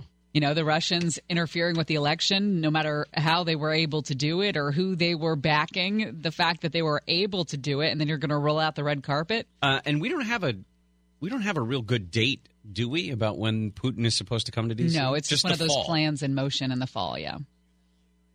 We told you before about involuntary celibates. They call themselves incels. And men who identify themselves as involuntary celibate because they believe that they lost the genetic lottery, I think is the way that they put it, and that they are sort of owed sex. They argue that violence against women might even be justified because women deny unattractive men their right to sex. Lookism.net is the forum where they all get together. It's called Lookism.net, the forefront of the coping movement. So they're maybe figuring out a way to cope with the fact that they're not getting sex. I went to Lookism.net. I clicked on the link that said guests and new users. Please read this first. And it's directed at people who are there for answers. It says, right now you must feel a bit like Alice tumbling down the rabbit hole. You have the looks of an ugly person who accepts what he's given because he's expecting to do well with women. He says, let me tell you why you're here. You know something. What you know you can't explain, but you feel it. You felt it your entire life. You keep getting rejected by women. You don't know why, but it always happens like a dagger through your heart. It kills you just to breathe. And then it has thread after thread after thread of how you can improve your looks. How certain looks are more attractive to women through history, strong jaws, things like that. And then there are hundreds of men obsessing, perseverating over what they can do to their faces that will get them some sex. A lot of pictures on here say, rate me, rate me. Would I be able to get a good-looking woman? Rate me. Tell me what you think of my new jeans I just bought. They're $500. There's one where a guy posted a couple of photos that showed the lower half of his face. Like you could just see the bridge of his nose down to his chin. And he writes under there, what surgeries or implants are needed to fix this? As you can see, I have a recessed jaw/chin. The replies come right away. People saying, it's not just your chin. Your upper lip is retruded as well. What? Surgery if you can afford it. Chin implant or genioplasty if you can't. You should also look at jaw angle implants. Start saving. This is strange because I know there are plenty of dudes who are obsessed with the way that they look. Really? But let me ask, because you're the woman. Let me ask, when you're I'm just trying to find this, they are believing that women are only choosing their sex partners based on looks. Yes, it happens. That's not what goes into your calculus as a woman. Definitely not as much as it does for a man. No. So it's strange to me that they are saying things like, how dare you judge me, incel, on my looks as being unworthy of giving up your sex to. You fat, ugly, something, something, something, and then going through and judging these women on their looks. That's the thing. The people who are obsessed with these guys' looks are these guys. You know, I bet if you interviewed the women that they've maybe tried to approach, maybe they never have, maybe they don't have the confidence because they don't like the way they look or whatever. But I bet the women would tell you it's not because of a weak jaw, that it's because the guy didn't approach them or was weird or, you know what I mean? It has a lot to do with confidence, I think. And if these guys are obsessing about their upper lips and their recessed jaws, they're not going to exude confidence. This is part of what is the terrifying echo chambers, one of the terrifying echo chambers that can be found on the internet, where these guys can find a place like this. They can feed each other's insecurities. They can continue to use this as a fuel, I guess, for this fire that they have, for these broken relationships or non-existent relationships, etc., for shame, for hatred of the way they look, for hatred of other people, for entitlement. Because they will fixate on their perceived flaws and they will rage against these women. Oh, no. So this is it's just a horrible, horrible echo chamber. Nick just brought us in some terrible Horrible breaking news. Demi Lovato rushed to a hospital in L.A. after suffering what appears to be a heroin overdose. This is on TMZ. They're citing law enforcement sources that she was transported from a home in the Hollywood Hills just before noon today. She's being treated. We don't know her condition. As you know, we talked about it here. Demi Lovato has fought substance abuse for years. She was in a sober living home for a while. She had 6 years sober from alcohol, cocaine, and oxycodone. And then last month, we told you about it, she released a song called Sober, where she revealed she'd fallen off the wagon, that she was no longer sober. And we didn't know what that meant. I mean, was it just, did she just relapse, or was she back to using? She's scheduled to go on the road this week. She has a show scheduled in Atlantic City, but sources say she has been struggling. Again, Demi Lovato rushed to a hospital here in L.A., and TMZ is citing law enforcement sources saying it appears to be a heroin overdose. Oh, my gosh. We'll see if we can find some more information about this. We'll continue with this story about incels as well, because of what it is that they are doing now in terms of their echo chambers feeding on each other. A reminder that this Friday we're going to be live, our next News and Brews at HQ Gastropub in Huntington Beach, doing the show live from 10 a.m. until 2 p.m. Love it if you'd come on out and have some lunch and hang out with us on the afternoon. A beautiful beach day on Friday. Gary and Shannon will continue in just a moment.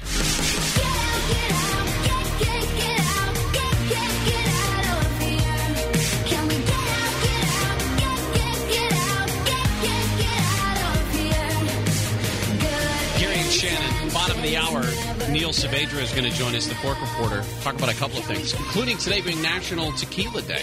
Where does it come from? How do you drink it? Just very quickly in a lot of cases. Some of the headlines that we're following today, the one that just came in, singer Demi Lovato has apparently suffered an apparent heroin overdose. She was transported from a home in the Hollywood Hills just before noon today, currently being treated, don't know her condition at all. She's been fighting substance abuse for years. 6 years sober, she says, from alcohol, cocaine, and OxyContin, and at one point lived in a sober living home after getting released from a treatment center. Last month, she had released a song called Sober, in which she revealed that she had fallen off the wagon. Mama, I'm so sorry, I'm not sober anymore. And Daddy, please forgive me for the drink spilled on the floor. And then on her Twitter account today, she's supposed to be on TV tonight. Yeah. She's in an episode of Beat Shazam on There was, Fox. a tweet sent from her account 4 hours ago. So we'll keep an eye on that and see if we have any update on her condition. But again, Demi Lovato in the hospital here in L.A. after suffering what appeared to be a heroin overdose. The big news locally also is that the LAPD chief, Mike Moore, had announced that the assistant manager who was shot and killed at the Trader Joe's on Saturday in the hostage situation was, in fact, hit by LAPD bullets. We are talking about incels and their obsession with how to make themselves look better and more attractive to women because they think that's what will get them the women. Shelling out thousands of dollars for nose jobs, chin implants, penis stretching, skull implants, penis stretching. Are they sharing pictures of each other's junk and and suggesting that that's what's keeping them from having relationships with women? Yeah. The irony of it is, they're talking about their own looks and blaming women for not finding them attractive, for basing so many of their sexual decisions on a man's looks, and then go out of their way to describe a checklist for the physical features of their ideal girlfriends. Relatively big lips, big boobs, fat butt, not white, but light skin. Dark hair is fine, but she should dye it a lighter color. Pretty face, because that matters more than anything. Preoccupation with physical appearance seems to be growing in general among American men. If you look at statistics from the American Society of Plastic Surgeons, they show a sharp rise in the number of cosmetic surgeries performed on men over the past decade. It's a weird Quick thing. gas go around Oh, boy. here.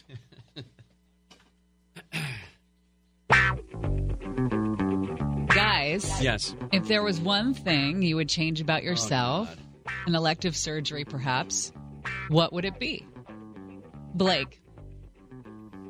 I don't know what they It have. would be nothing, would it? I don't know what they have available, but I wouldn't mind being Name like 3 inches taller. You're 5'11". I know, but if I was 6'2", that would be better than 5'11". Okay. That's all I can Interesting. really think of. So you want to be as tall as Nick? That would be nice. All right. Yeah, Nick's a Great good up height. here, yeah. Yeah. It's great up here. Nick, what would you go under the knife for cosmetically? I would enlarge my bottom because I don't have one and I can't sit for very long without feeling very uncomfortable. I've never noticed that. The movie theaters, it just goes dead asleep. Really? Yeah. After how long? An hour. You could get butt implants at like a Motel 6. I think that's a I've low been cost. looking into it. Yeah. So Is it just the movie theater problem that bothers you? driving, this chair I'm in right now sometimes. Wow. I know a guy. I'll get you. Thank you. Gary. I want my old hairline back.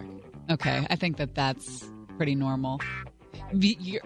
I don't think it's different. Where You've did it seen used pictures to of be? me. Used to be just like 3/4 of an inch above my eyebrows. Oh, really? Oh, it's right there. I think that you all are perfect the way you are. Stop it. You're just trying to keep us away from these websites. Their attitude is women in society have dejected us into loneliness and depression. Their obsession with looks has driven many of us who don't fit their standards to anger and homicidal tendencies. This is not the result of mental illness. Beg to differ with you. It is a normal response to prejudiced behavior.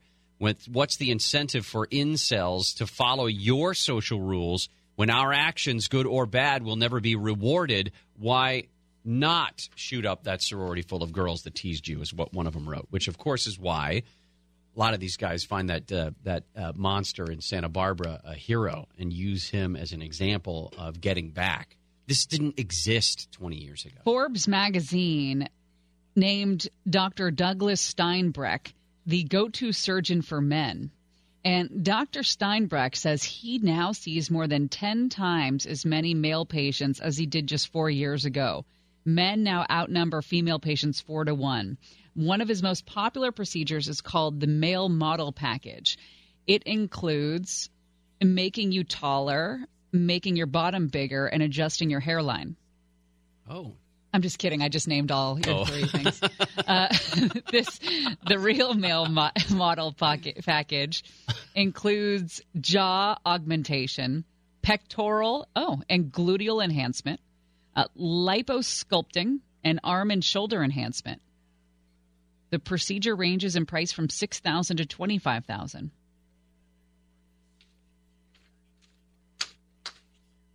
I'm uncomfortable with that. With men doing this? Not just men. I'm uncomfortable with it. I feel like there's a certain, like this whole hairline thing. I had to pick one because you were on the hot seat. Well, the thing is, if I go bald at the age of 50, it's only around the corner for me. It's kind of it's what happens. Like, right. I know it's coming, and I feel like too many people fight it too much. Yes. To the point where it becomes an obvious, distracting, and unattractive thing. Joe Buck. I think a man who's obsessed with his looks is unattractive as a woman. Okay, well, you're just playing into what you, Stacy, and that's my whole Chad. Point. That's my whole point, though. If these guys were not so obsessed with their looks, they'd have more confidence, they'd exude that, and they'd get more girls. But again, stop being obsessed with your looks. Like I said, this didn't exist 20 years ago. This echo chamber that the internet provides them feeds into this weird mentality, this unnatural mentality. Obsession. People, and it's not just men. I mean, people are obsessed with themselves on social media. You know, finding the perfect selfie. So what do we should we shut down the internet today? Fine by me. All right. When we come back, speaking of internets, Tasty Tequila Tuesday with our own friend Neil Saavedra. That should be fun. I think everyone should know that you tried to procure some tequila from Whole Foods and found out that they don't sell liquor there. I didn't. I'm just saying that's the closest option for us. There is a liquor store that's like a half a block farther down the street, but we couldn't be bothered. Half a block too far. Gary and Shannon will continue in just a moment.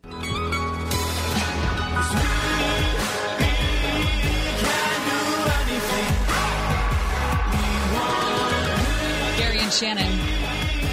KFI AM 640, keeping our eye on the big stories today. Of course, the biggest story of this half hour. Demi Lovato was rushed to the hospital in L.A., which seems to have been the result of a heroin overdose. Law enforcement sources telling TMZ that she was treated with Narcan, which is emergency treatment for narcotic overdoses, at her home. So this happened at her house in the Hollywood Hills. She's supposed to appear on TV tonight in a show called Beat Shazam on Fox, which is Name That Tune, with Jamie Foxx.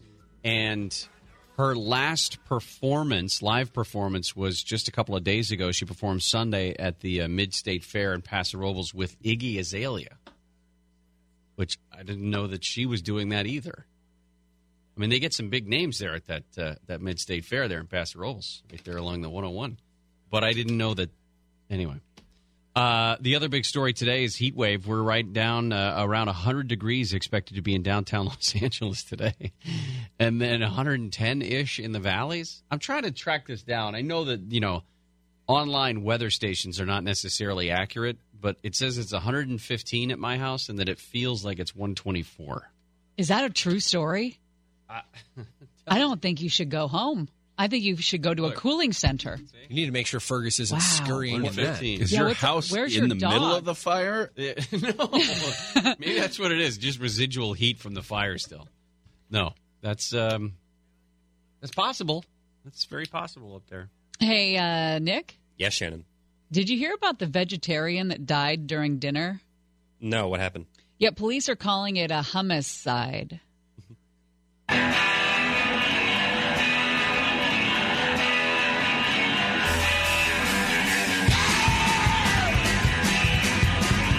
No, this is the first time I've done a hummus joke. Let me teach you how to eat.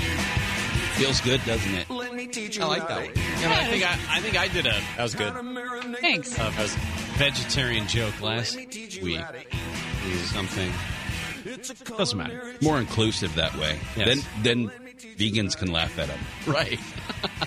Neil Saavedra, the Fork Reporter, has joined us. We'll have more about a big event that Neil's got coming up this weekend. But we wanted to start right here in town. Right here.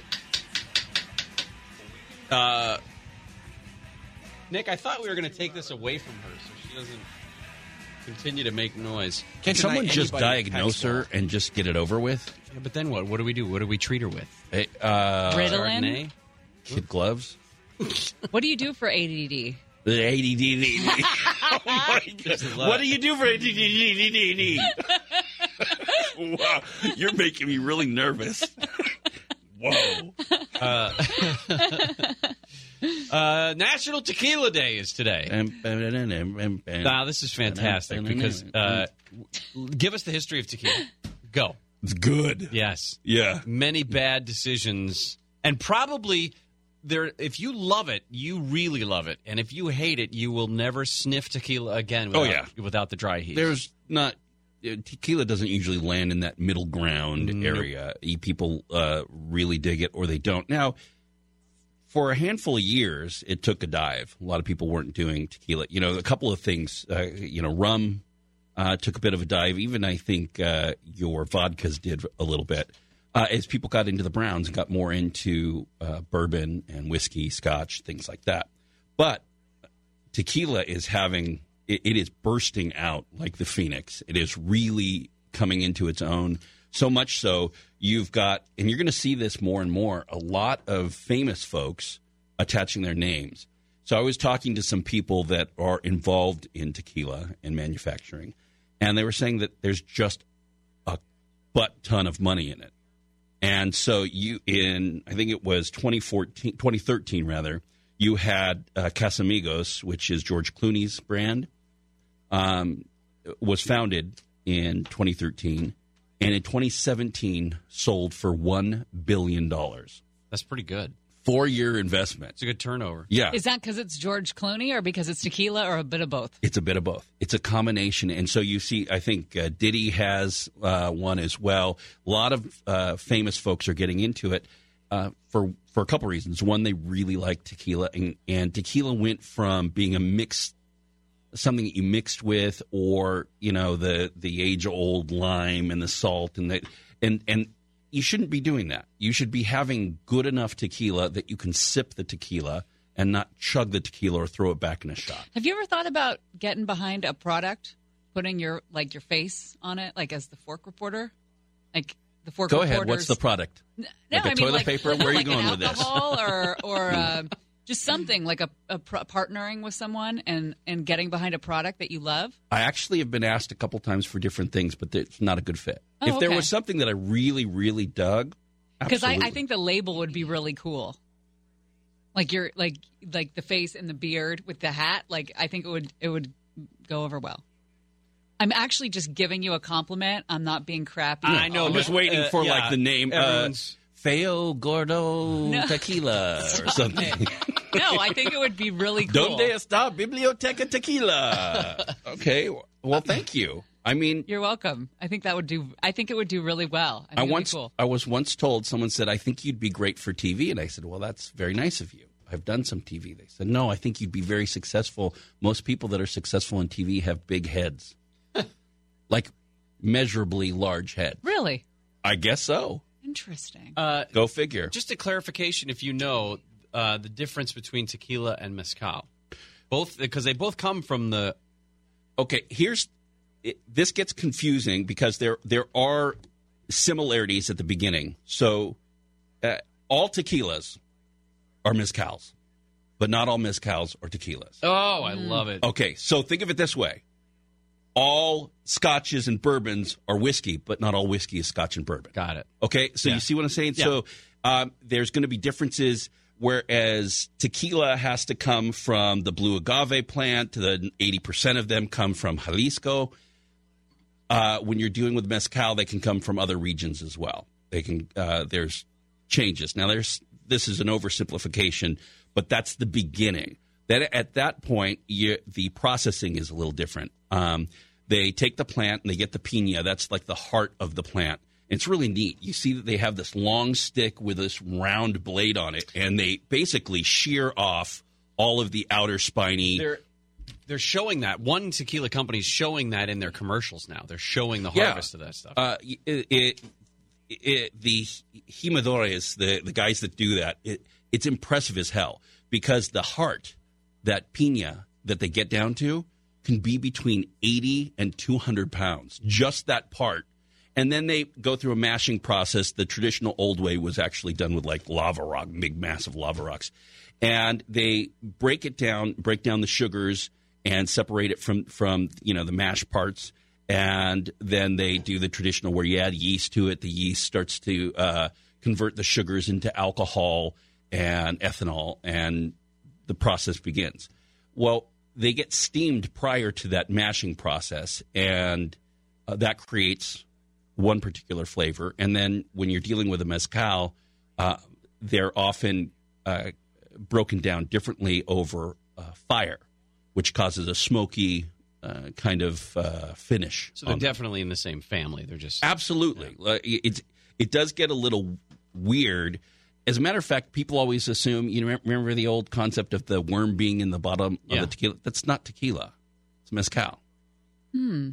So even those kind of myths that were passed down, you're really dealing with a different end result, alcohol. But there was a lot of cheap, bad tequilas in which people would have to use the lime and the salt or mix them into something. Whereas nowadays, you get fantastic. Our house tequila right now is Karma Blanco. It's about $40 a bottle. Not terribly expensive, not super cheap. But there's great ones. Clase Azul is about $100, but it's this gorgeous hand-painted ceramic bottle. You've probably seen them. They're white and they got blue. Yeah. Those are gorgeous. Those are about $100. That's a great sipping tequila. Our very own boss, by the way, Bob Pittman, I believe owns Casa Dragones. Oh, well, that's why they stock it in the refrigerators here. Do they really? No. Coming up I was going to next, say that stuff's like $300 a bottle. We had a big loss over the weekend. This was a terrible headline to hit.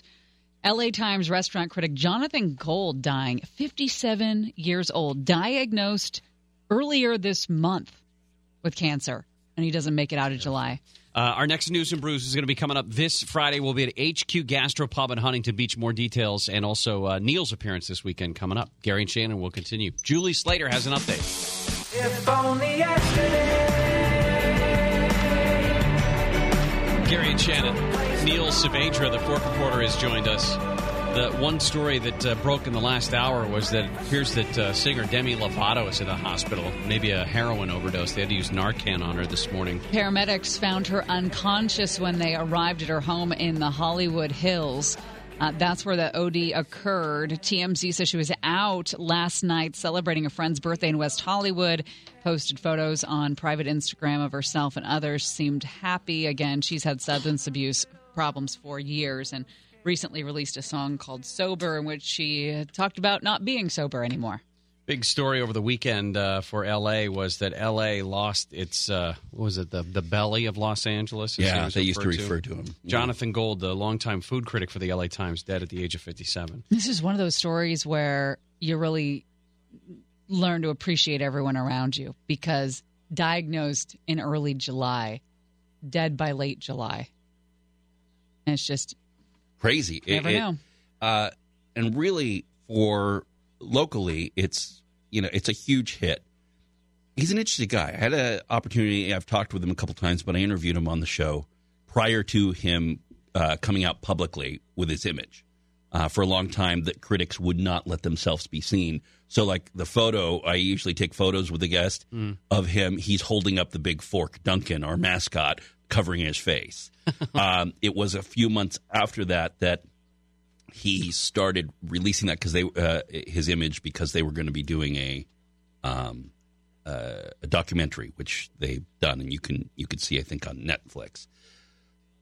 An interesting guy, a likable guy, a studied guy. Talking to him about the balance between being honest and really capturing a restaurant versus, shutting them down with your words. And he understood the weight of that and the power of that. And he did not take it lightly. And he was very balanced. He was very likable in his description of a place, because he'd find what he liked about it. I loved his lists. Who doesn't? 101 restaurants and basically the list that people would take with them to count down. Right, exactly. Places and like I looked at it kind of like a lifetime list. Like I want to go to all the places on his top 100. LA Times, I think, has removed the paywall if you want to read his old columns and get access to his lists. I applaud them for this. It's a huge move. I mean, the LA Times is going through a major changes right now for the positive from everything I've seen. So kudos to them for doing this, because he is part of the fabric of LA.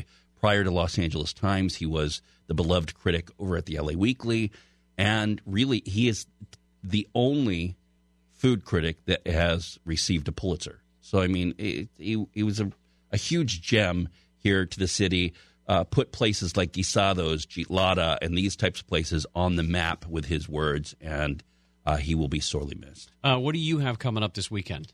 Oh, so strangely enough, my birthday lands on a work day. So I'm like, when is it? Saturday. So I figured, why don't we take the show out and just be somewhere so I can meet some of the listeners? Because you work 7 days a week. So when you say your birthday lands on a work day, I guess that doesn't make any sense. It landed on a show day, which I thought was like, why do I want to sit here? Simon Majumdar, who comes on the show once a month, of course, from the Food Network. He's great. It happened to land on a day he was going to be in. So I just said, let's take the show out. We're going to Reckless on Commonwealth in Upland. It's a couple doors down from the Slide Bar where you guys have been. And they've got a great a booze program. They've got a great brunch. We'll have all kinds of special pricing. Brunch will go till 5 throughout the entirety of the show. Chef Cody Storch is going to be there having a good time. He'll make sure that there'll be all kinds of specials for drinks and food that you can come out. He'll also have some tastings and things like that. We'll have a bunch of giveaways. The folks from the Cellar, a couple streets away, a great restaurant, fantastic bar program. They're going to be giving away $100 gift certificates for their restaurant. We'll have T-shirts to give away, all kinds of stuff. It's just an excuse to get out, meet some people, and have a good time and tip a glass and The day celebrate. before that, we're going to be out for our next News and Brews. We're going to be at HQ Gastropub in Huntington Beach, staying a little bit cooler You know than what you the will. best way to get over a hangover after a gas show is? You go to brunch. Atta Celebrate girl. Neil. Atta girl. So I know you guys have stuff to do, and I know, Shannon, you're going to be out the Chargers and all that. But if you guys do find yourself in the mood to travel and go out to Fullerton, always nice to see you guys, and we'll tip a glass. Thank you. So come on out and have fun. Neil Thanks, Saavedra. Neilski. Thanks, All guys. right, John and Ken up next. We'll see you tomorrow. Stay dry, everybody. Watch for another episode soon of Gary and Shannon.